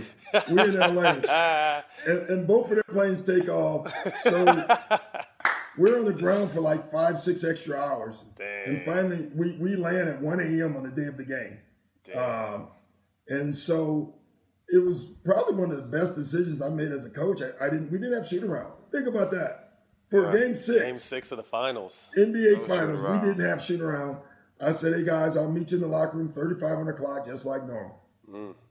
And we showed up, and it's the first time and probably the only time that I walked in the locker room. I said, guys, we're not going to win tonight. We're going to win by a lot. We're going to play the perfect game tonight. This is the night that we show them who we actually are. And, I had the benefit of that game of being able to know we're going to win the game with 9 minutes. I mean, we were at 40. Right. Mm-hmm. But the funniest story in that game, we were up 40 or 38 with like 5 minutes left, and I hadn't subbed. And Tom Thibodeau, of all people, who never subs, right, comes up to me and was like, because he used to say, "Boss man, hey, boss man, you gonna sub?" And I said, "When Kobe goes off the floor, right, I'm gonna sub. But until Phil takes Kobe out, I'm not taking our guys out." Which tells you what you felt about Kobe. Hell yeah, we're ain't over till it's over. Like this dude, man, I'm not taking any chance. And then when Phil finally subbed and we subbed everybody out, and that was, listen, man, you guys all won. There's no better feeling than winning. It's like you have a blood transfusion with your teammates and with your franchise, and it's why you should play sports. It really is. It's the only reason. I mean, to make a living is one, and then the other one is, man, if when you got a chance to win and you don't, you're going to look back on your career as a player. If it's nothing other than the team was better, it's going to always bother you. Yeah. And I don't care who you are. At least for me, that's what it would have been. Absolutely. I remember, we were fortunate enough to get one of Kobe's last interviews, and he said that series right there to him was the series that always haunted him, that would make him sick, the fact that you guys handled him like that to win the championship. I remember talking to him right after the game, and he's crying. He's got tears in his eyes. And I could feel his energy, like literally feel it. I told a couple guys after the game, and it was not an energy of sadness. It was an energy I'm going to get you guys. I'm going to see you. That was his whole goal. Yeah. It was not I told a couple of our guys, I said, that was not we lost. It was, I'm gonna see you motherfuckers. I'm gonna goddamn destroy you. You can feel it. Like you can feel it. Yeah. And he got us back in 10. But that was obviously the hardest loss for me as a coach. Losing Perk, having a lead in that game. Yep. I'm not gonna say anything, but that second half was called differently. I'm over it. But come on, man. Yeah. So getting there. I mean, obviously, the next season, with the basketball guys, you guys have a small window to repeat and win as much as you can. You guys get off to a hot start. KG goes down.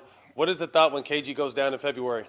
Only thing I remember is we had the best record. I think we were like 23-4, 23-3. Like we were rolling. Mm-hmm. And I remember, I see it still. Kevin was just running down the court in Utah with no one around and grabbed the back of his knee. And I just remember Eddie Lacerda, our trainer, was like, "Oh, God, that's not good." And I was like, "What do you mean?" He said, "An injury with no one around is the worst injury you can have." It's a real injury. Because that's a real injury. Mm-hmm. And so, Kevin never came back that year. The fact that, we almost made it to the Eastern Finals still without KG tells you about this team.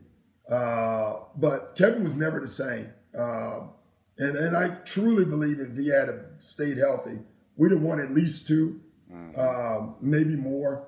But he was never the same. Probably about 75% of himself from that point on. That's tough. And he never had the endurance. That's the thing that stood out to me when he returned. His endurance was never the same. So, it changed your fate. But listen, just to be able to coach Kevin was worth it. What's up? I'm John Wall. And I'm CJ Toledano, and we're starting a new podcast presented by DraftKings called Point Game. We're now joined by 3-time NBA Sixth Man of the Year, elite bucket getter. Let's please welcome Jamal Crawford to Point Game. King of the Court one-on-one tournament. If they had it back in your prime, do you think you could have took it all? I'm going to be honest with you. I don't think I could have took it all, but I think I would have shocked a lot of people.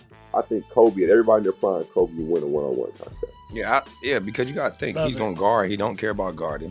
He's going to guard. He's going to guard. Like, you see him in the Olympics, he's going to guard. And then on top of that. I'm not guarding like that, see that? Ladies and gentlemen, please welcome Sam Cassell to Point Game. I remember you came in my room crying tears. I mean, he was in a culture shock. And then he's going through withdrawals about winning. Remember what I told you? I said, OG, you think I can get paid and go back and play in college? Because it ain't it. Check out Point Game with John Wall and CJ Toledano on the iHeartRadio app, DraftKings YouTube, or wherever you get your podcasts. AT&T connects an ode to podcast. Connect the alarm, change the podcast you stream. Connect the snooze, 10 more minutes to dream. Connect the shower, lather up with the news, sports talk, comedians, or movie reviews. Connect with that 3-hour philosophy show. Change the drive into work and traffic so slow. Connect the dishes to voices that glow. Thank you to the geniuses of spoken audio. Connect the stories, change your perspective. Connecting changes everything. AT&T. From BBC Radio 4, Britain's biggest paranormal podcast is going on a road trip. I thought in that moment, oh my God, we've summoned something from this board. This is Uncanny USA. He says, somebody's in the house, and I screamed. Listen to Uncanny USA wherever you get your BBC podcasts, if you dare.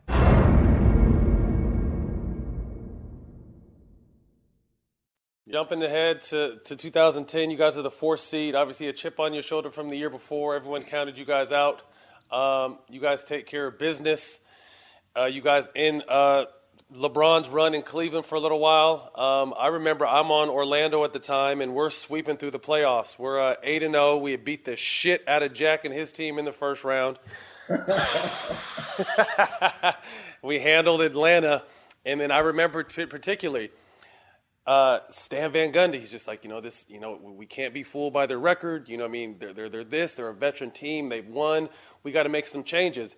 And we end up changing up our whole approach, offensive strategy, plan, go-to. So we're kind of in shambles. You guys come out and just jump on us. And, obviously we were able to take it to 6 games, but we never were able to really find our footing in that series.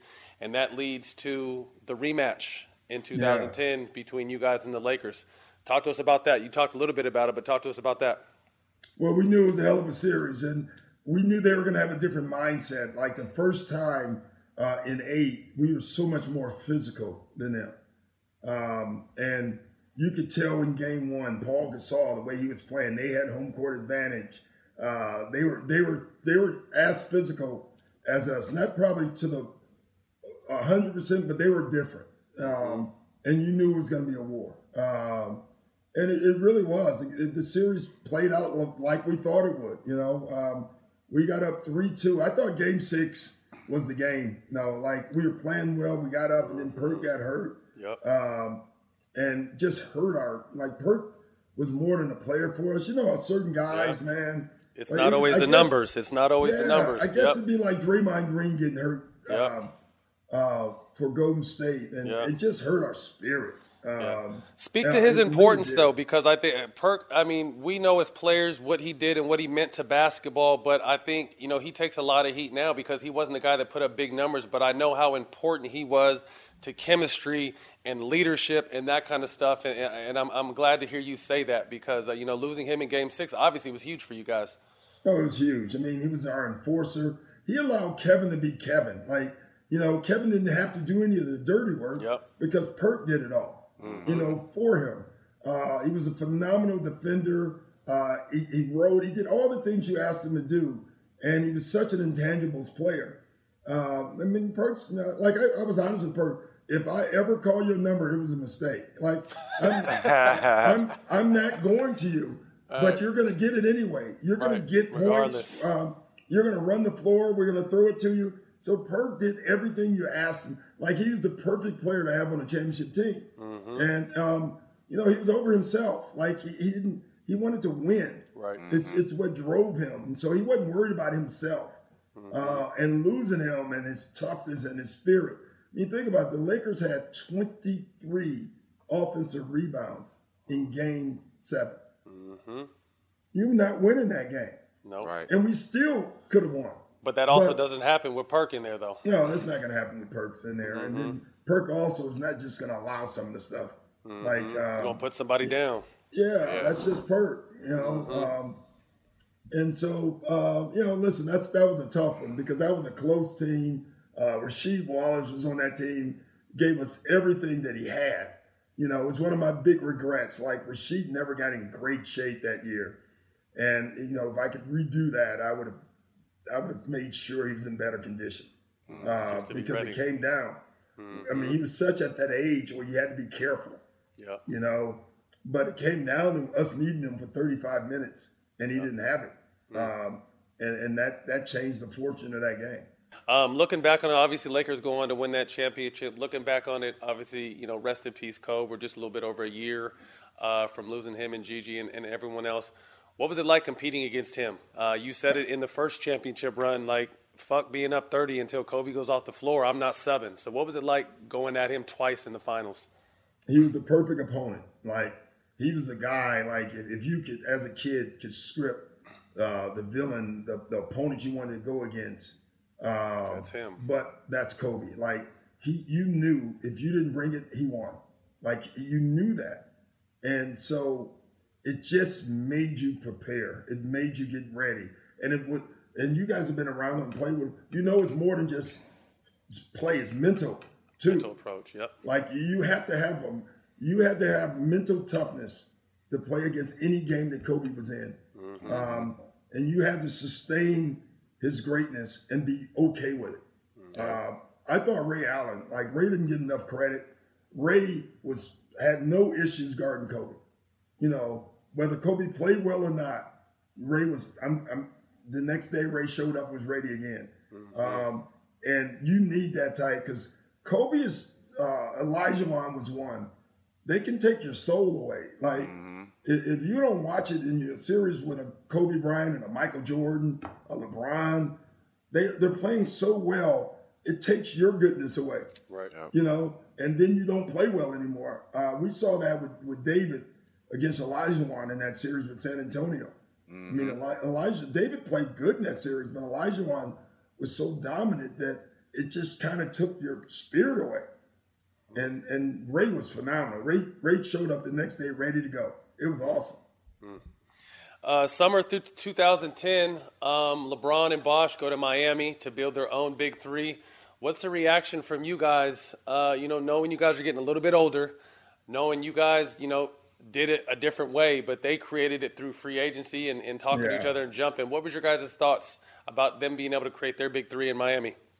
It didn't bother us. I knew, listen, I've been around the league. I knew the clock was ticking, and it was really ticking.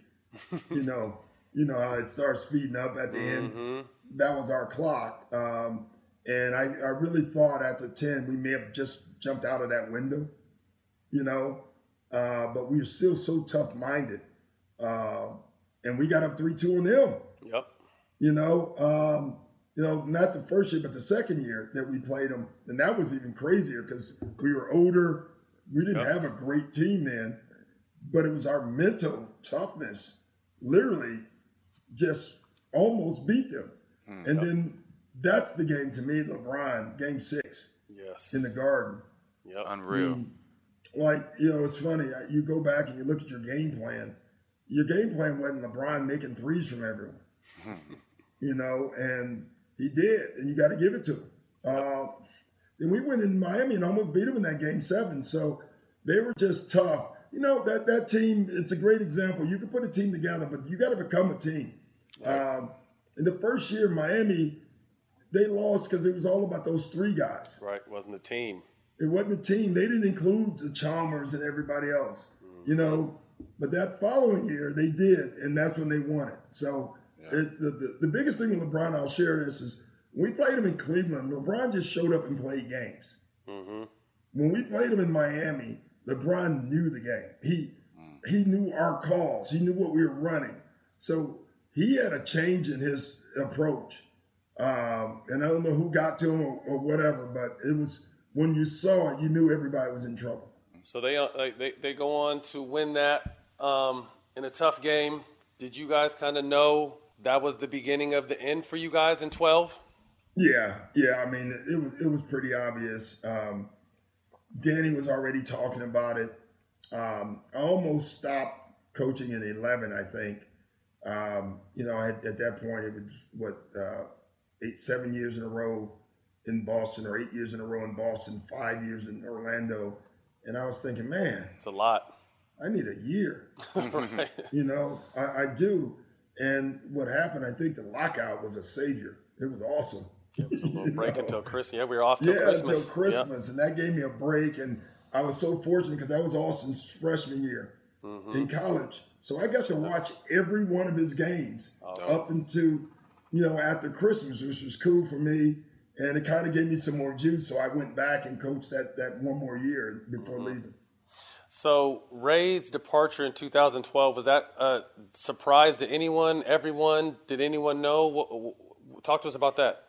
It wasn't a surprise. It was a surprise, but it wasn't a complete surprise. I knew Ray wasn't happy. This is where coaching gets tough. And I think players will never understand it unless they get into this, is where you got Ray, you got Rondo, you got to coach them both and like them both.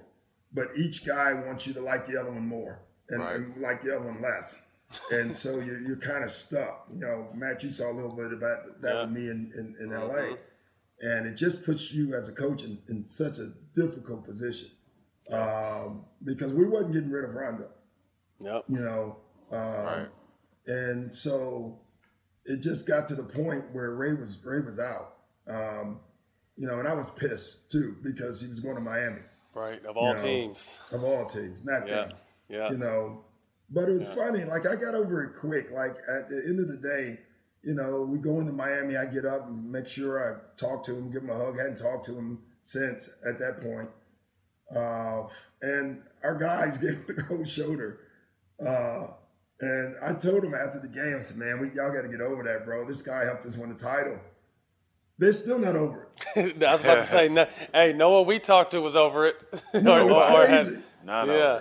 It's crazy. I tried to get involved last year for Paul's retirement. I tried to get involved. I thought I had Ray talked into coming. He was worried, about getting booed, which he would not. Fans would.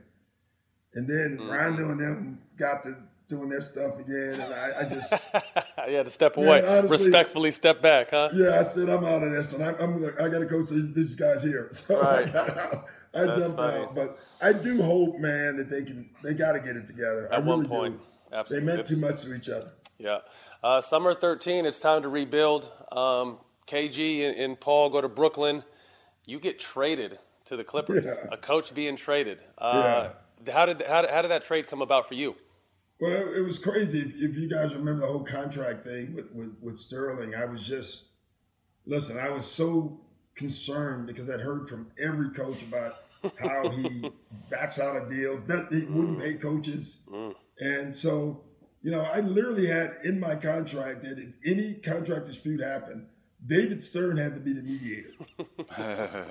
Because what Sterling had done, I guess, in the past was tie up deals in court because he knew he was a wealthy guy. He could tie it up forever. Yep. Yeah. And so, like I was telling you guys, like, if I was doing that, like, what the hell was I thinking about? Logically now. Like, what was I thinking about? And what I was thinking about was that team. They were loaded.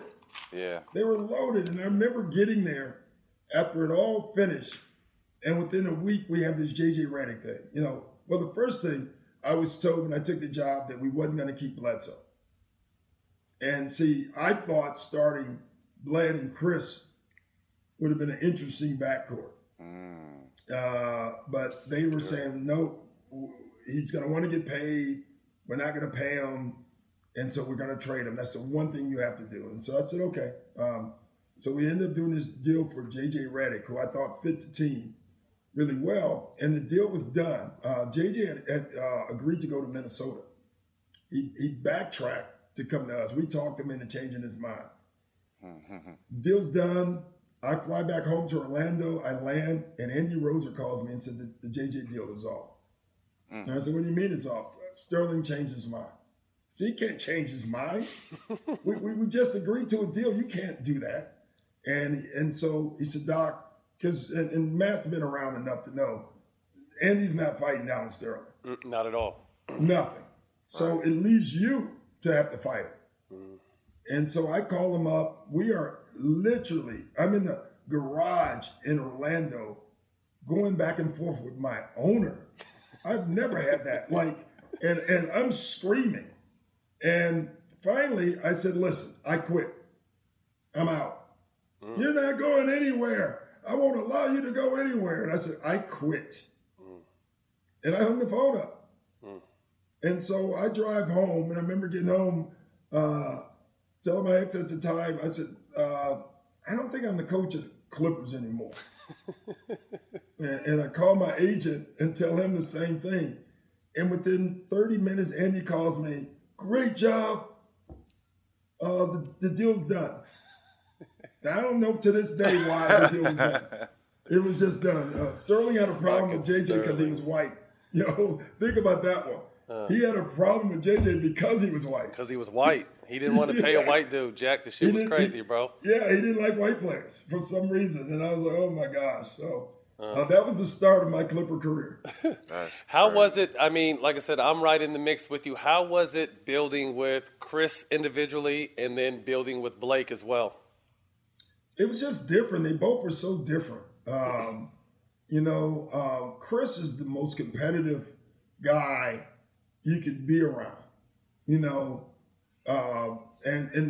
so Matt, I guess if I could look back, like there was damage done already before I got in there, right? Yep, absolutely. And I heard about it, but when you get in it, you see it, but it was such a passive aggressive. It wasn't outward. It was weird, yeah. It wasn't weird. It wasn't in your face kind of shit. It was behind sneaky shit.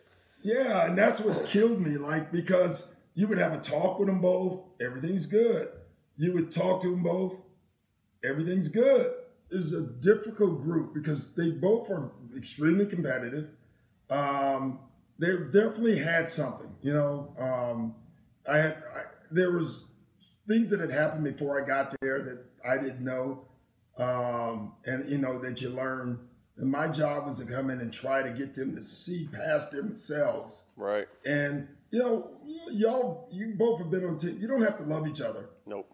You just have to figure out a way of giving each other room to play. Coexist and respect each other. Coexist. I mean, remember Bill Russell, when I was in Boston, said the deepest thing, he said, if I'm the only one that can be great on the team, you can never win. Right. Yep. I have to be great and give everybody enough room so they can be great in their space too. Yep. And that was it just, it was there, and it was so passive aggressive that I would have loved whenever somebody on any team, you don't like each other right at that moment. Talk about it. Get it out. Call them an MF and move on. Yeah.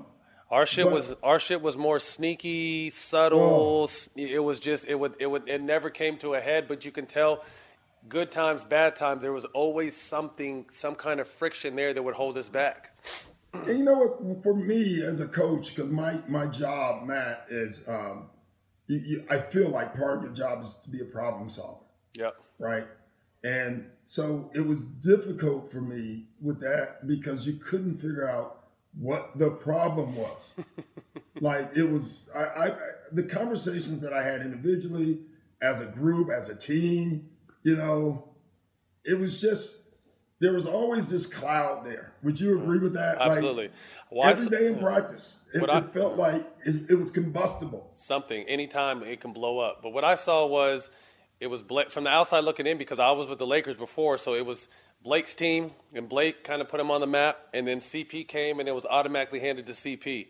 So I know how that kind of caused some stuff. And then DeAndre's rise. DeAndre was just the fun, kicking homeboy, great rebounder, blocker, did all the dirty work, and then DeAndre started getting some shine too. So now there was 3 shining parts on our team. You know what I mean? And I just think that was, for some reason, that was an issue. I kept telling DJ, you be great. Stop waiting. Mm-hmm. I kept saying, stop waiting, bro. You should be Bill Russell. Mm-hmm. And so you remember, Matt, I declared him the defensive captain of the team. Yep. And, outwardly you think that's a great move, and it was. It really helped DJ, but it also gave DJ a voice. Yep. And the problem with that was now, Chris has a voice, and Blake has a voice, and DJ has a voice. And so it was so interesting, that group. I remember, Dave Severance, who's there before I was there. So I remember late in the year, the first year, because I said, man, we got to get this team together. We got to get to, and I remember him saying, Doc, it's 80 times better than last year. And when he said that, it scared the hell out of me. Yeah. Because I'm thinking, if you think this is better, right. But I will say this about that team. That first year, Matt, we were ready. Definitely. When we got to that Oklahoma series, that game that we threw away, like literally, we played at a point in that game which was unbeatable. Yep. And that loss opened up all the wounds again. Yep. I mean, Chris, he's been the perfect player, just had 3 of the worst minutes ever. Yep. I mean, even things that people didn't know, like we were supposed to foul, you remember? Yep. He didn't foul, and then they got, that's how Durant got there were more mistakes made than people even knew. Yep. Yeah. And then he was crushed. Yeah. He was crushed. But I don't know what it did. Like, I remember that next day in film, I was going to show the film so we can just go over it. And I walked in, and y'all don't even, you probably don't know this to this moment. I walk in the room, and Chris has got tears in his eyes. I didn't even realize. And so I walk in, and we're going to watch film, and I motioned to our video guy, no film. Couldn't show it. I just felt like this may go a bad place. That was the start of the fall. Yeah. I want to back up real quick, moment. though. Hey, Matt, I was there 2 weeks, and I felt it. Yeah. Yeah. I felt it. I was there short. I would have stayed longer. Remember, Chris Paul broke his hand, so y'all had to make a trade and bring another point guard in. But I felt it the time there, and the time I was there, it seemed like the captains was JJ and DJ, because everybody got along with those two guys, but the other two stars were basically spaced apart. And there were a lot of guys like having to play like double agents. Try to work both sides. Yeah, I was the mender between the way Chris, because sometimes I love Chris. We're still great friends. He lives around the corner. Our kids are best friends. But Chris is old school, so the way he comes off is sometimes abrasive, but he means well. But sometimes with DJ and Blake, I'd be like, well, all Chris is trying to say, and I would just frame it a different way. They're like, all right, and go do it. You know what I mean? Yeah, so it was just. Chris didn't. His delivery wasn't great. Yes. Doc, you can agree what he was trying to get across was right. His delivery was just off, and that was the fucked up part. So back in the day, that wouldn't have been an issue because you can yell, cuss, do whatever, but it was different with this next crop of guys. Like you had to kind of almost talk to them a certain way, and I was just like, come on, y'all, what the fuck? Things have changed. Like, when I played, I walk in the locker room, Dominique, you suck tonight, bro. Like, you got to pick your play up. I mean, we ain't winning without you, and he would tell me, yeah, you right.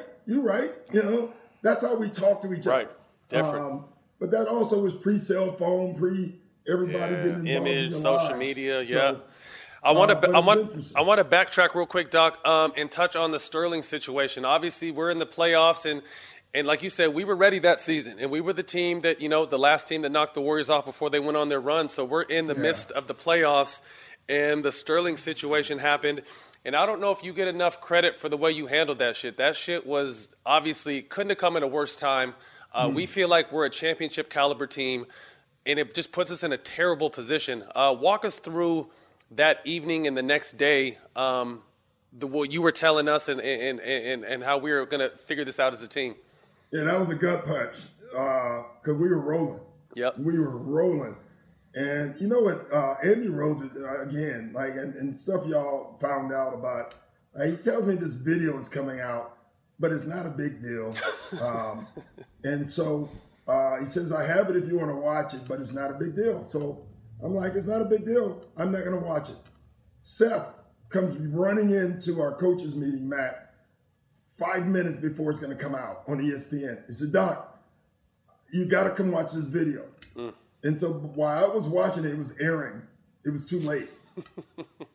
And I'm pissed, Matt. Like, I am seething. Probably the most upset I've ever been, like, coaching a team at someone. So I'm seething. And Seth is there. He's like, you got to calm down before you call. And so I call Andy 25 times before a meeting. He wouldn't answer the damn phone. So when I walk in that meeting with you guys, I hadn't talked to anybody. I had no one to talk to. And so, and you know, like, I didn't know what to do. Like, I didn't know, I didn't want to wear my Clipper shirt. Right. I called a couple of coaches. I was like, man, I don't know if we should wear the shirt, but if we don't wear it, like, so, I mean, think about the decisions we're talking about. A damn shirt. But on the fly, though, like you said, in the middle of a play, on the fly, like you said, we had no preparation for none of this shit. On the fly, and then I walk in with my shirt. Y'all all got y'all's off. and y'all are shitty. Like, the whole team is you can see guys got their arms folded while I'm talking. And that's when I finally had to say, bro, listen, y'all, I'm Glenn Rivers from Maywood. Like, I'm mad. And the only thing I wanted, man, is I swear, like, God was guiding me. Like, the first thing I thought was about all of y'all, you, DJ, was please don't let them say something crazy that then they become the story. Because the worst thing, and like, you guys felt this a little bit in the George Floyd thing. Stephen, you definitely went through this. People react more on the response. Yes, than the actual situation. Act on the guy who actually did the crime. Absolutely. Like, we're stuck. Everybody wanted to know what the Clippers were going to do. And I kept thinking, the Clippers? Right. What about Donald Sterling? That's the league, right. Yeah. Why are we worried about what we're going to do? Let's focus on Donald Sterling. And so that thought kept telling me, let's have one voice. I'll be your voice. Whatever you guys tell me to say. You remember you guys sat there and basically gave me what I was supposed to say. And so you guided me. And that was really important because I didn't know what to say. I didn't know exactly what to say. And I remember when we did that and we got on the bus, you remember we went to Oakland to to San Francisco, University of San Francisco. Did you, and I've never asked you this, I knew it was a big deal, but I didn't think it was that big of a deal. Like, I didn't think. I didn't. You either, right? Because I shared my story. I had been through real racism. You know, my school vandalized by the KKK, burning down buildings. To me, it was just another idiot who got caught talking bad about black people. But like I said, for those who haven't experienced anything like that, like, some of the guys took it hard. But to me, it wasn't like. And you know, and you and I had the same. We were never playing for this dude anyway. We were never playing for Sterling. We were playing for that us. That was my point to you guys. Like, when we're growing up talking about winning the title, Donald Sterling wasn't in our dream. We wasn't thinking about that fool. So, to me, but when we pulled up, and you remember seeing all those trucks? Yeah, it was crazy. I was shocked. Like, I thought it would be a big story for ESPN and sports. It was a world story. It was a world story. When we walked in that gym and I saw, like, Tom Brokaw, and I'm like, oh, man, you remember y'all giving me what to say, and I was supposed to do it right away, and I went over in the corner. All that went out the window. For a half hour, I had to gather myself. I was like, oh my goodness. I got to make sure I got to represent these dudes. I got what they just said. I got to get, because we wrote it down. I hadn't even really looked at it that much on the bus, because I thought, Sage Steele was going to ask me one question, and we're off back to basketball. And then when I pulled up and there were hundreds, I was like, oh my gosh, this is big. This is bigger than I ever thought. And the one thing I did know, I don't think I've ever shared with you this. So you do know, like, that moment we got through that day and then that game. You remember I walked out, it was like 3 seconds left on the shot clock when I came out to the floor. Right before the game started. Before Golden State. Because Donald Sterling was coming to the game. Right, you had to try to put that fire out. Yeah, and so me and Andy are having literally an MF session on the phone. I'm sweating. I'm in the hallway standing by the tunnel yelling. Like, he's not coming. He's not coming to this game. No way. He cannot show up to this game. Yeah. And finally, so when I walked out, I didn't know if he was coming or not. So I'm nervous, thinking this is going to be nuts. Mm-hmm. And I turned to one of the coaches, and he said, "What do you think?" I said, "We're going to lose, and it's going to be bad." Yeah. Well, I mean, our mind was on everything but playing at that time. We had the world. We had the world trying to tell us what we should do: boycott, sit out, fucking don't play the rest of the series. We're like, hold on, and I understand where everyone thought they had an opinion, but like we said before we started, we felt like we had a championship caliber team, so we're not going to let that come crashing down because of an idiot ass owner. You know what I mean? Like, our goal is still, although we probably shouldn't have sat, we should have sat the way they whooped our ass. We should have just said, all right, you guys can have this game. We'll see you back in L.A. That would have been, in retrospect, I know it would have saved us some time. Yeah, definitely. You know, because they jumped on us. Yeah. It was one of those days where there's no way. And then you remember we got on the bus and Shelly Sterling's on the bus. And I'm my God. I don't know how y'all did it. It was crazy, Jack. Jack, it was crazy. That day, for me, like, it was when the day was already bad. We just got blown out. I'm fighting with people about not letting the owner come to a game.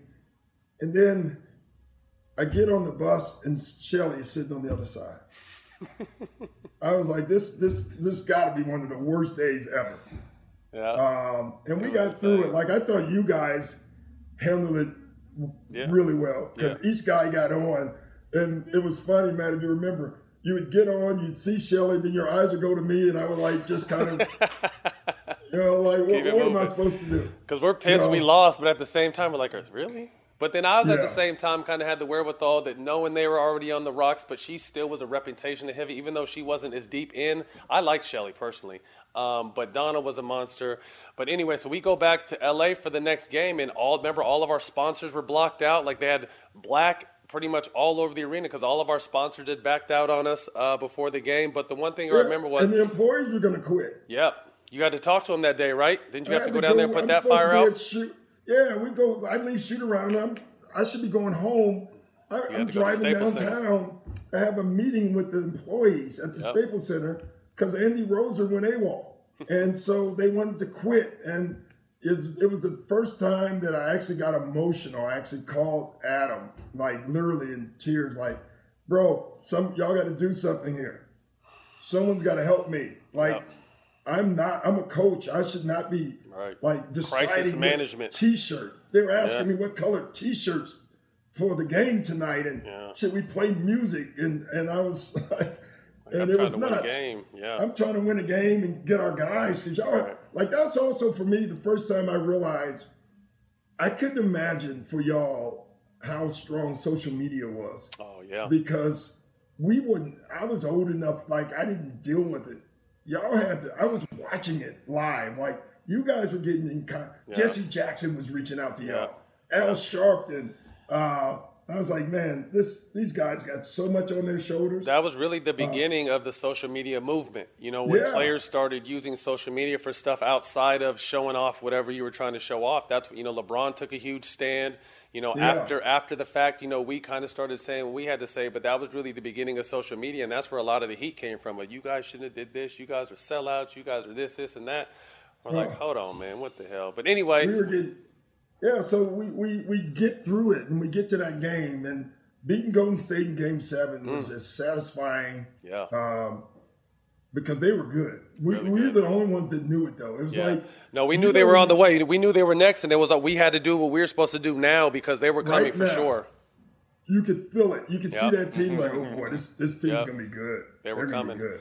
Yeah. So, we come back to a great ovation, end up winning the series in 7, lose to OKC. The Ballmer era, loved his energy. He came in with the right focus, and we really thought we were heading in the right direction. But to be honest with you, everything was perfect, but the chemistry between the people who were most important was the guys. We still couldn't the elephant was in the room, and it continued to get bigger. And we just couldn't get past that. It was bigger by then. Yep. As you know, by then it was way bigger. It's huge. It wasn't outward still, which was crazy, but we all knew it. Yep. And, a lot of stuff transpired, but, we get to that Houston series. Yeah. I still say this. If Chris doesn't get hurt against San Antonio, we're at least playing Golden State in the Western Finals. I agree. Because Chris was never the same either. But that whole, like, just listen, that's one of, people ask me often, like, what is your greatest success? What is one of your failures? And I always say, one of my failures, I could not figure that out. Maybe it couldn't be figured out. Right. But I could not, like, you guys saw it. I tried so many different things, and it was just not going anywhere. As a coach that have had locker rooms that you've been able to bring together, Boston being a prime example, what do you feel like the limit would have been to that team if we were all on the same page? I think, you never can say you'll win a title, but that first year with Oklahoma, that year, we're playing in the finals. I agree, yeah. And I have no doubt about that. Yeah. Now, you don't ever know who's going to win and all that, but we would have been a finalist. I agree. But that is part of being a champion, is not having that crap. Right. And so it just shows you guys have been around the game. Just think how many teams have not won because of crap like that. Yeah. Right. And it's such a waste, man. Like, and over what? If you win it, it's everybody's championship. It's everybody's team. Whose name is coming up first, or whose team it is? Like, it was a nightmare. I want to jump ahead a little bit. What was it like? Because I was actually the first person to address him when he came, because I knew it was going to be tough. What was it like having your son, coaching your son on a professional rank? You've obviously. That was hard. Yeah. That was hard. I didn't want to do it. Dave Wool, who was the GM at the time, he started it before the year started. He said, "Man, Austin's he's a diamond out there that not playing well. We can get him for nothing, and he can really help this team." And I kept saying, "Well, that may be true, but no, that it just doesn't work." Because I think to make it work easy, he has to be the best player on the team or the worst player on the team. If you're in the middle, it's gonna be tough. Then it's a tough one. Yep. And that's where he was at. He was a role player, and whoever he played, if he played minutes, then there's somebody just as close to him that think they should be playing. And obviously, it's because he's my son. It's a no-brainer. So it was very difficult. And then Austin is he's got that prickly, tough. His personality, Austin's tough. Like, he ain't giving in. You know what I mean? You're around him. It's what makes him a good player, but it also, what on our team made it worse sometimes, because he was so headstrong.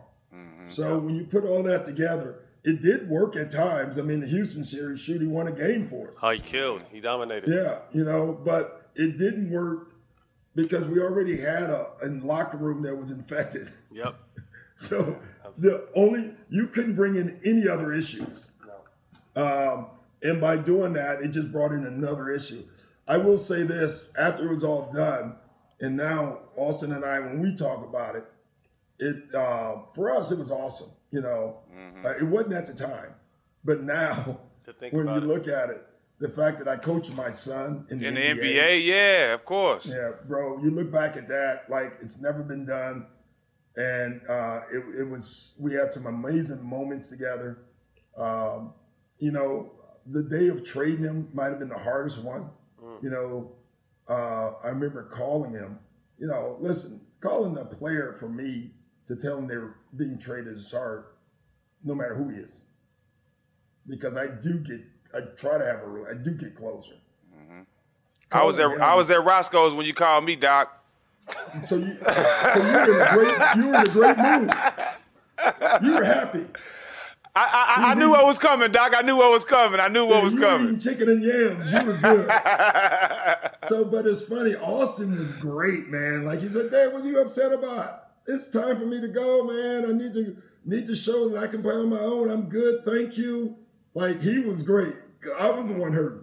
Yeah. And he was probably sick of me by then anyway. So it was good, Matt, but it was hard. It was really hard. It's a hard thing to do, and I would just say this: if your player if he's the best player, I don't think it'd be that hard. Right. But when you're in the middle, it makes it hard. Fast forward a little bit. The Chris Paul trade brings you guys Lou Williams, Montrezl Harrell, and a few other pieces. Lou Williams. Yeah, how tough was, you talked about speaking on Austin, trading him. How tough was it to trade Chris? Well, it wasn't tough because we didn't trade him. He decided he wanted to go, and I was pissed that he wanted to go. But I got it. Like, one thing I've always understood, Matt and Jack, because I was a player. When players want to leave, man, I never fight that. Yeah.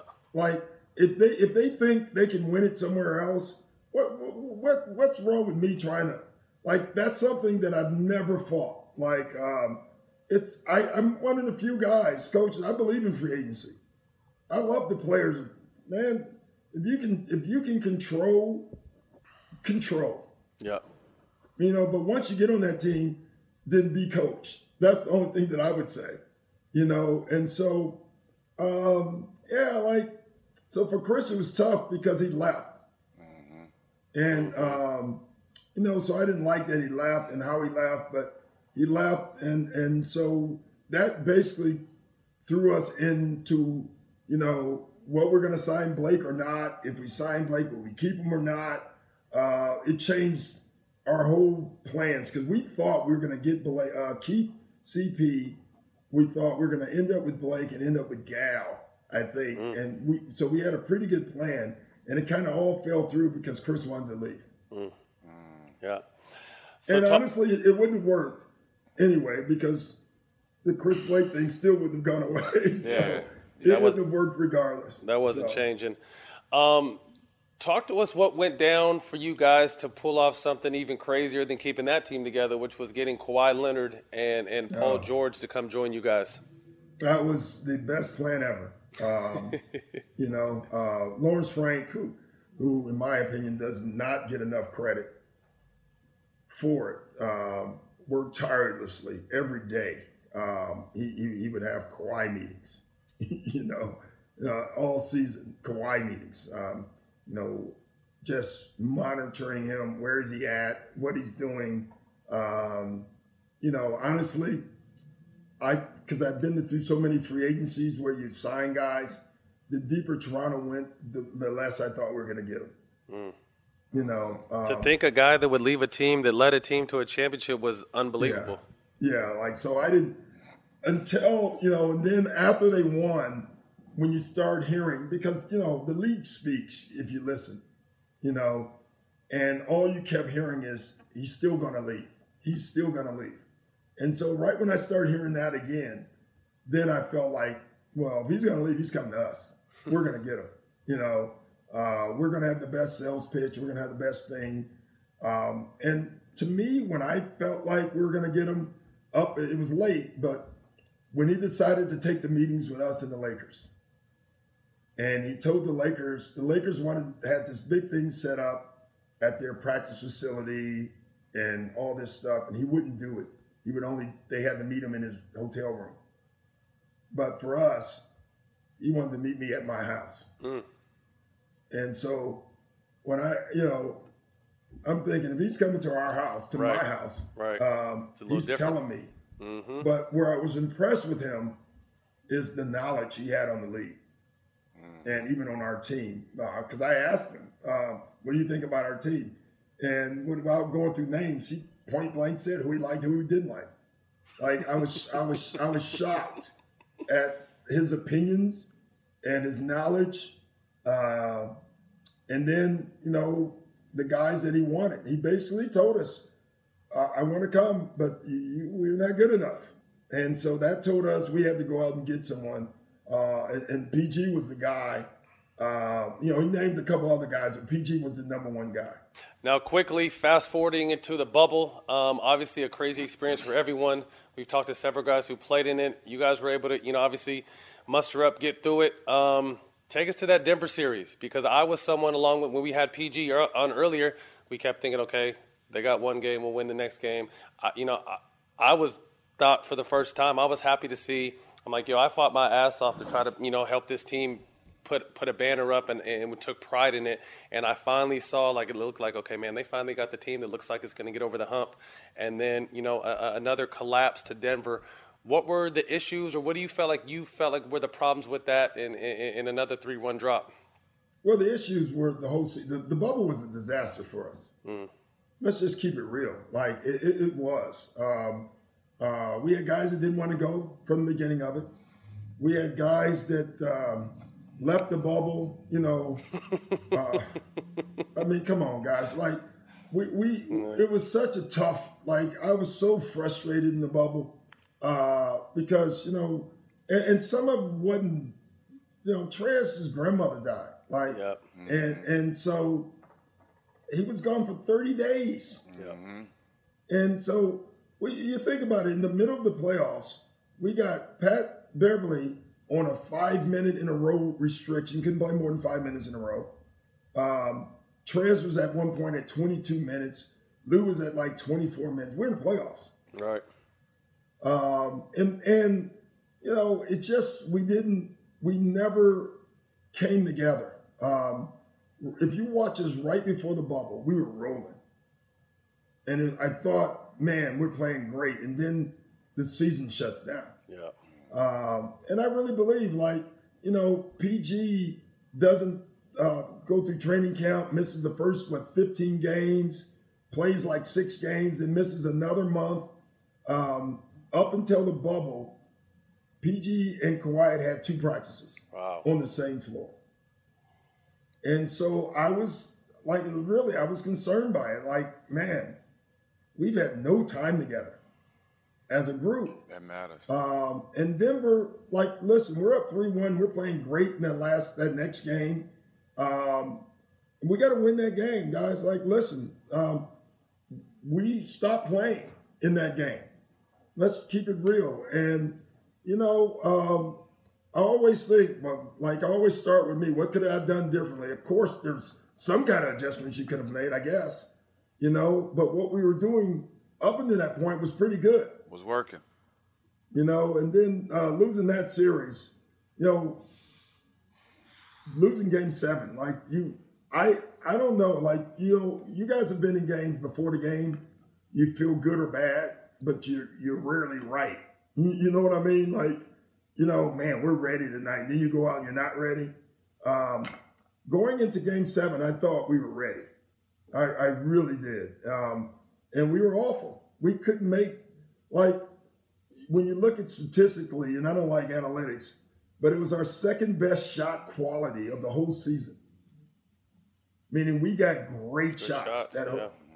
We just couldn't make any of them. And, man, how many times have I said, your offense will let you down sometimes. You got to lean on your defense. Hang on your defense. And we just didn't. But that series hurt me because, listen, I don't know if we would have beat the Lakers or not, but I felt like we were the whole year, that was the team we wanted to beat. Yep. That's what the world wanted to see. And the world wanted to see it. Mm-hmm. I wanted to see it. And, man, that one's going to take a while to get over. Yeah. Well, man, this has been amazing. We got quick hitters right now. First thing to come to mind, let us know. And I'm going to start with best moment as a player. Wow, that's a good one. Best moment as a player. It's funny, man. I didn't win an All-Star game. I mean, I didn't win an NBA championship, but I would say that Boston series, just being in that series. Mm-hmm. Go ahead, Jack. Favorite coach to coach against? Oh, Phil Jackson. Of course. Yeah, I mean, he was the best. Big Phil. So, yeah, you wanted to beat him. Absolutely. You got a chance to. Favorite teammate? Wow. I'm going to go with... Taking you back. Yeah, you are. I'm going to go with probably John Starks. John